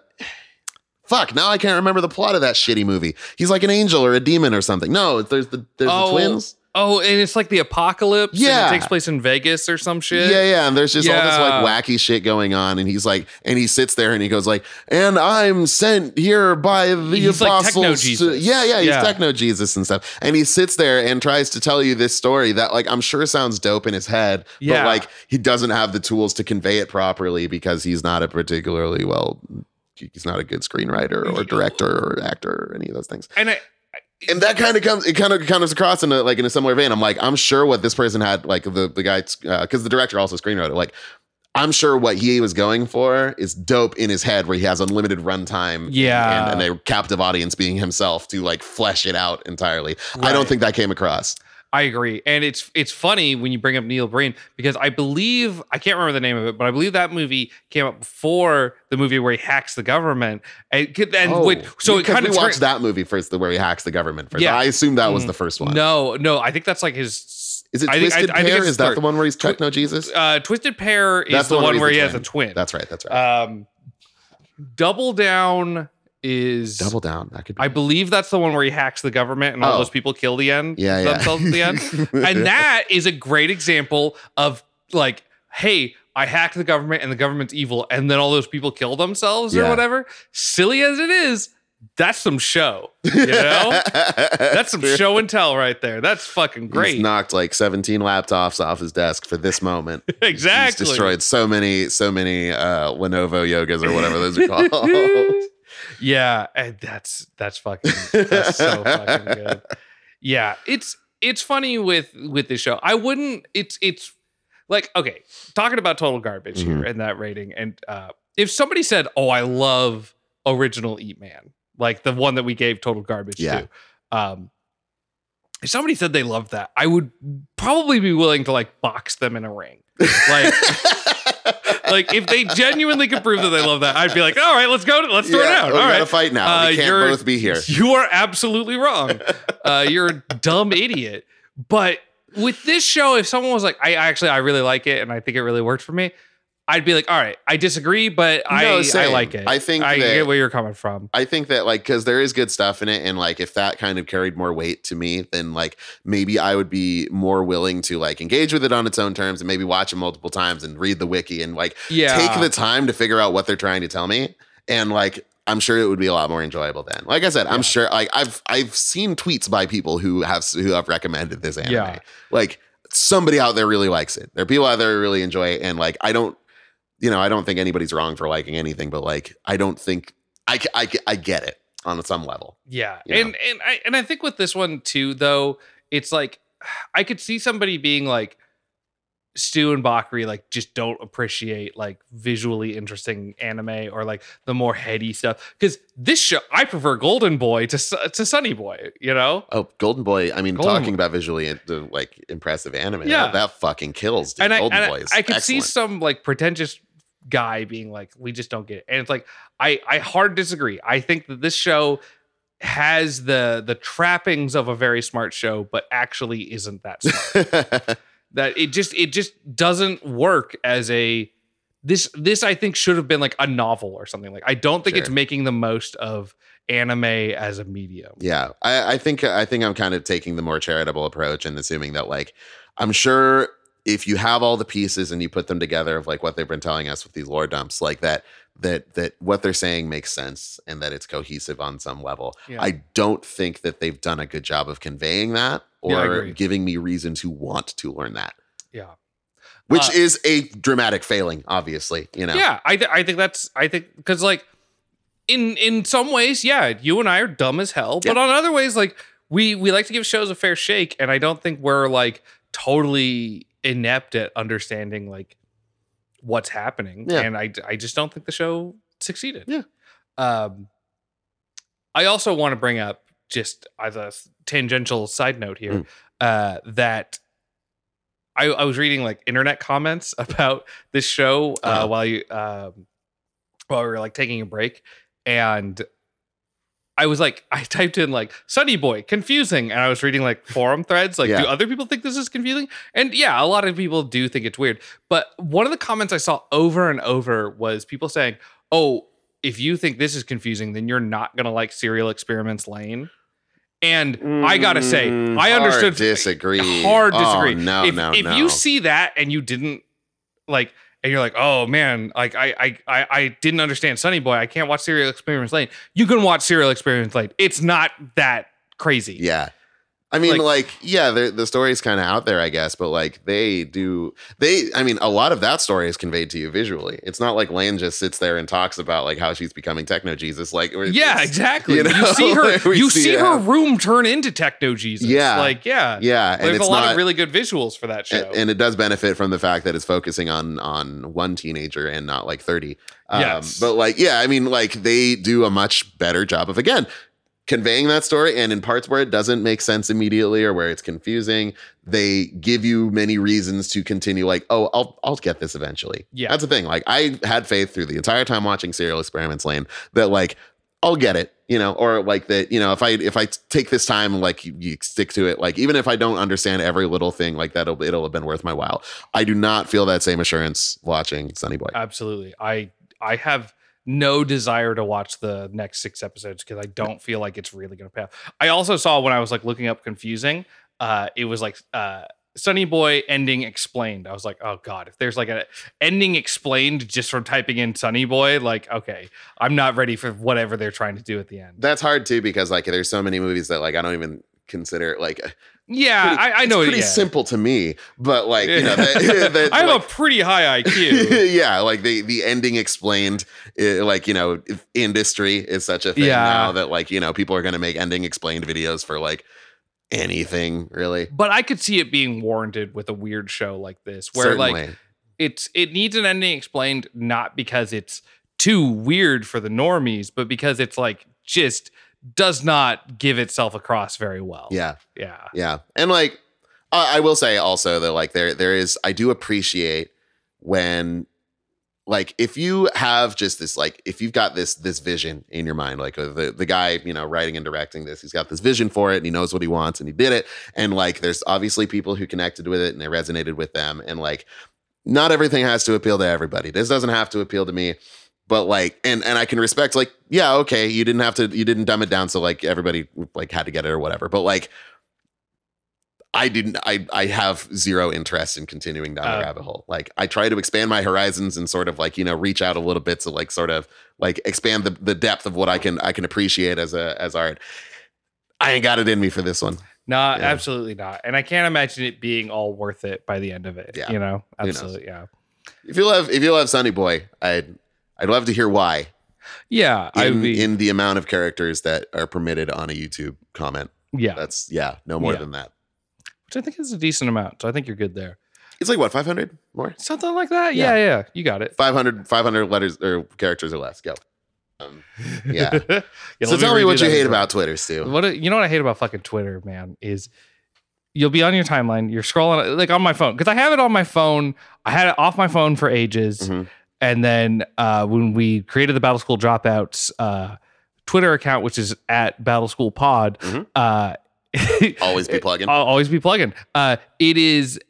So you'll be scrolling through the timeline and you'll see a funny joke. Oh, I want to check out more about that. And it replaces the tweet. It doesn't move it down. It replaces it with a fucking ad in like real time. Like, oh, what's that? It's a fucking McDonald's ad, apparently. God damn it. Yeah, that's super. Like I get that very frequently when it's something sad going on. It's like I see like I'll read the first 5 posts or words of a tweet. It's like the queen is dead. My grandmother passed away this morning or something, and I'm like, oh, that's sad. And then like I'm like, oh, I'm continuing to read it, and then like it's all the Twitter's all of a sudden like, never mind. Look at this. You want to shop at H&M? I'm like, no, I've never done that. Yeah, just if you want to sell me something through an advertisement, all I do is look at Sonic stuff. Just give it. If you put Sonic stuff in front of me, I buy it. If it's a shot glass, it's a pizza cutter, it's a coffee cup, it's fucking any sort of plush. I got a rubber ducky that also looks like Knuckles. I'll fucking buy it if it's Sonic related. Right. Yeah. It's funny that like advertising hasn't reached that point because it's kind of the same for me with like a lot of like Warhammer shit. Like you put Warhammer shit in front of me at like a decent price.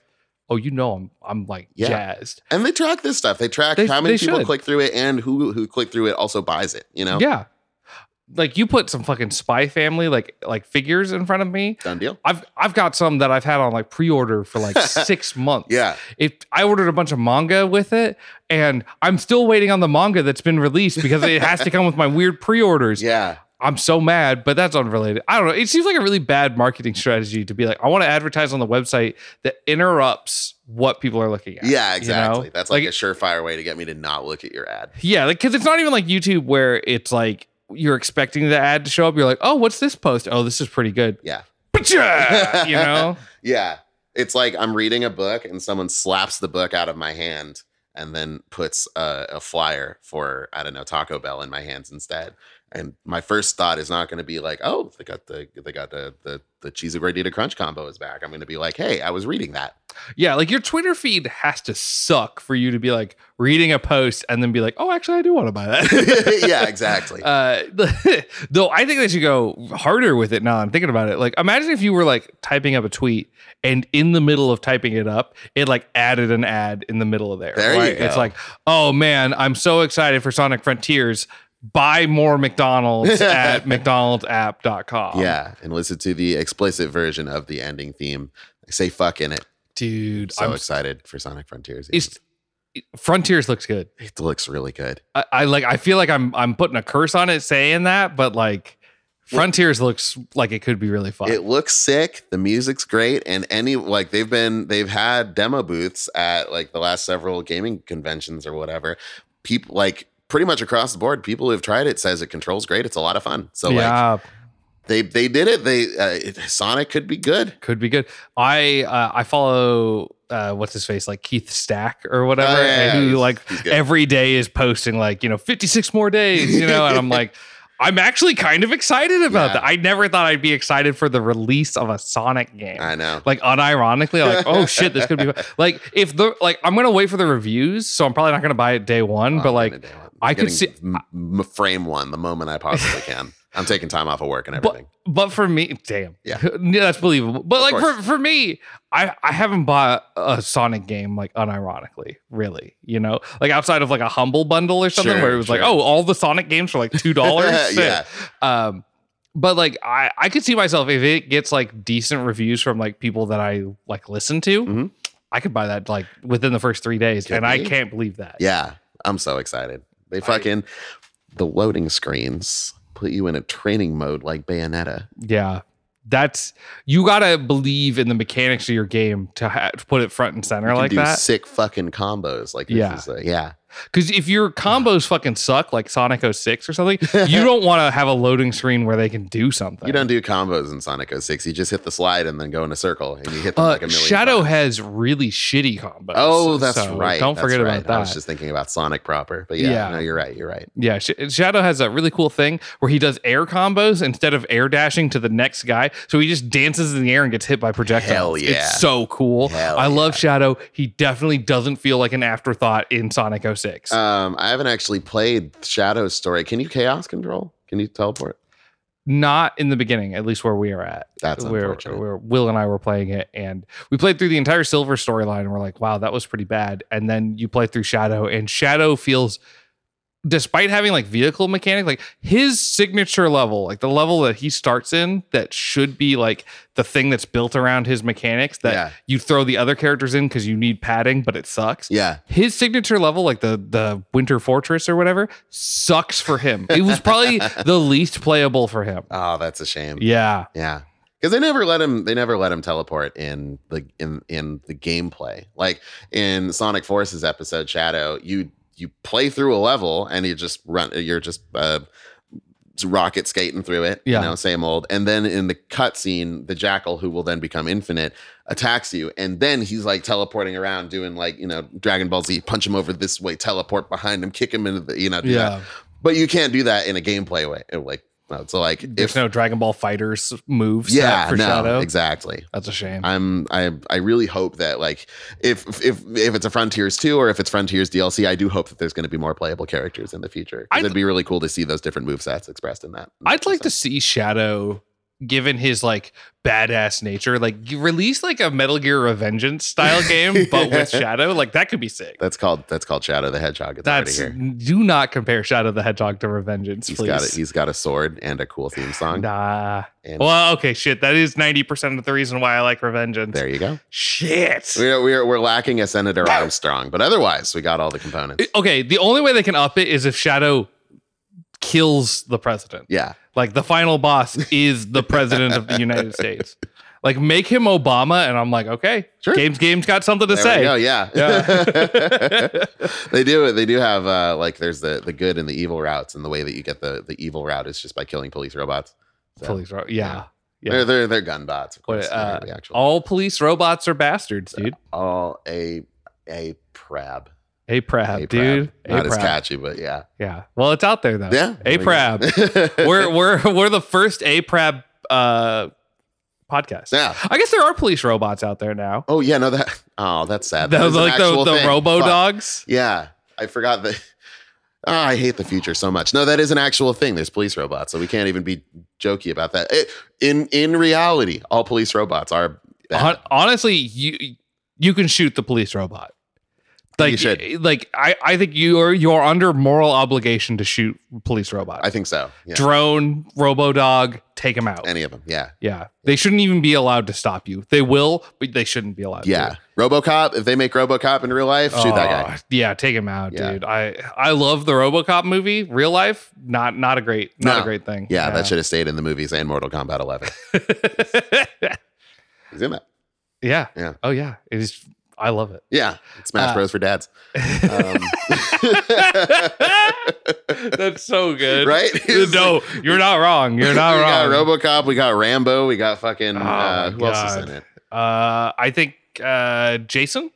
Jason was in 10. Friday the 13th? Oh, maybe. Freddy, Jason, and Leatherface and the Alien, I think, are all in 10. Oh, they're not. I just confused those two games because they look fucking identical to me. It's 11 seems in many ways like DLC. They do change mechanically, but visually they're very similar. I gotta say, both those games though, you watch like you go on YouTube, you type in like Mortal Kombat movie or whatever, and it shows like basically the thing without the actual gameplay. Yeah. Fucking great movies. Oh yeah, NRS has figured out the fighting game story mode in a way that like no other developer is really. Even the action scenes in those are like where you're not like actually fighting. Are sick. Like watching people like fight people, like this is so cool. I guess I totally forgot I was going to bring up during the hanging out segment, but I saw the Tekken Netflix series. I'll have to talk about that. Yeah. Okay. I'll have to go into more detail about it because we're about to hit 2 hours. I'll go into more detail in the next episode, but pretty dope. Yeah. Look forward to the next episode where we're going to talk about that. Yeah. Talk about Tekken. I'll talk about how I watched you get dunked on at a Tekken tournament. Multiple Tekken tournaments. Yeah. Yeah. We watched that guy throw up and then I went 0-2 at a Tekken tournament. Great time. That was a great Saturday. Can't wait to do it again. Well, let's wrap up here. Right. We rated the show. Hey, if you like this show, Battle School Dropouts, you can subscribe to our YouTube channel. We don't have any fancy URL for that, but you can also follow us on Twitter. Find out what we're going to talk about for the next episode. That's Battle School Pod, and we're on Podbean, we're on Spotify. I can't get us on iTunes. I've tried. But those other two things. I mean, Spotify's big. You know? Spotify, yeah. There you go. You got YouTube, you got options, you know. How can people track you down? You can go to my SoundCloud, soundcloud.com/octomammoth. You can also go to my Twitter, twitter.com/8mammoth. That's the number 8 and then mammoth. I don't post much on my SoundCloud. I do have some music stuff in the works, but nothing I can talk about right this moment. It's all good music, though. It's the music in this show. It is. I do also, I do the music, the intro and outro and whatnot in the show or in this podcast. This dude does the visuals. Yeah. And so give us a follow, sound off in the comments, like and subscribe, blah, blah, blah, blah, blah. All that jazz. Yeah. And if you like the show and you think of somebody else who would like it, tell a friend. Yeah. You know, that's the only way we can really grow it at this point. So we appreciate it. If this show wasn't too heady and experimental and confusing for you, you know. I got to figure us talking about the show is like a more like esoteric and abstract experience. Yeah. And I'm at Hentai Pizza Lord. you can follow me on Twitter. That's right. I post a lot of bullshit now that it's on my phone. Yeah, same. But yeah, I guess that wraps us up for this extra interdimensional episode. That's right. Stay tuned next time when we watch Doraemon. We're tune in next week. We're gonna watch the first 6 episodes of Pokemon, just like what he said there. Gotta catch them all. Gotta catch them all. Yeah. Doraemon. I didn't realize how well that works. I'm pretty clever, huh? Yeah. I wasn't even ready for it.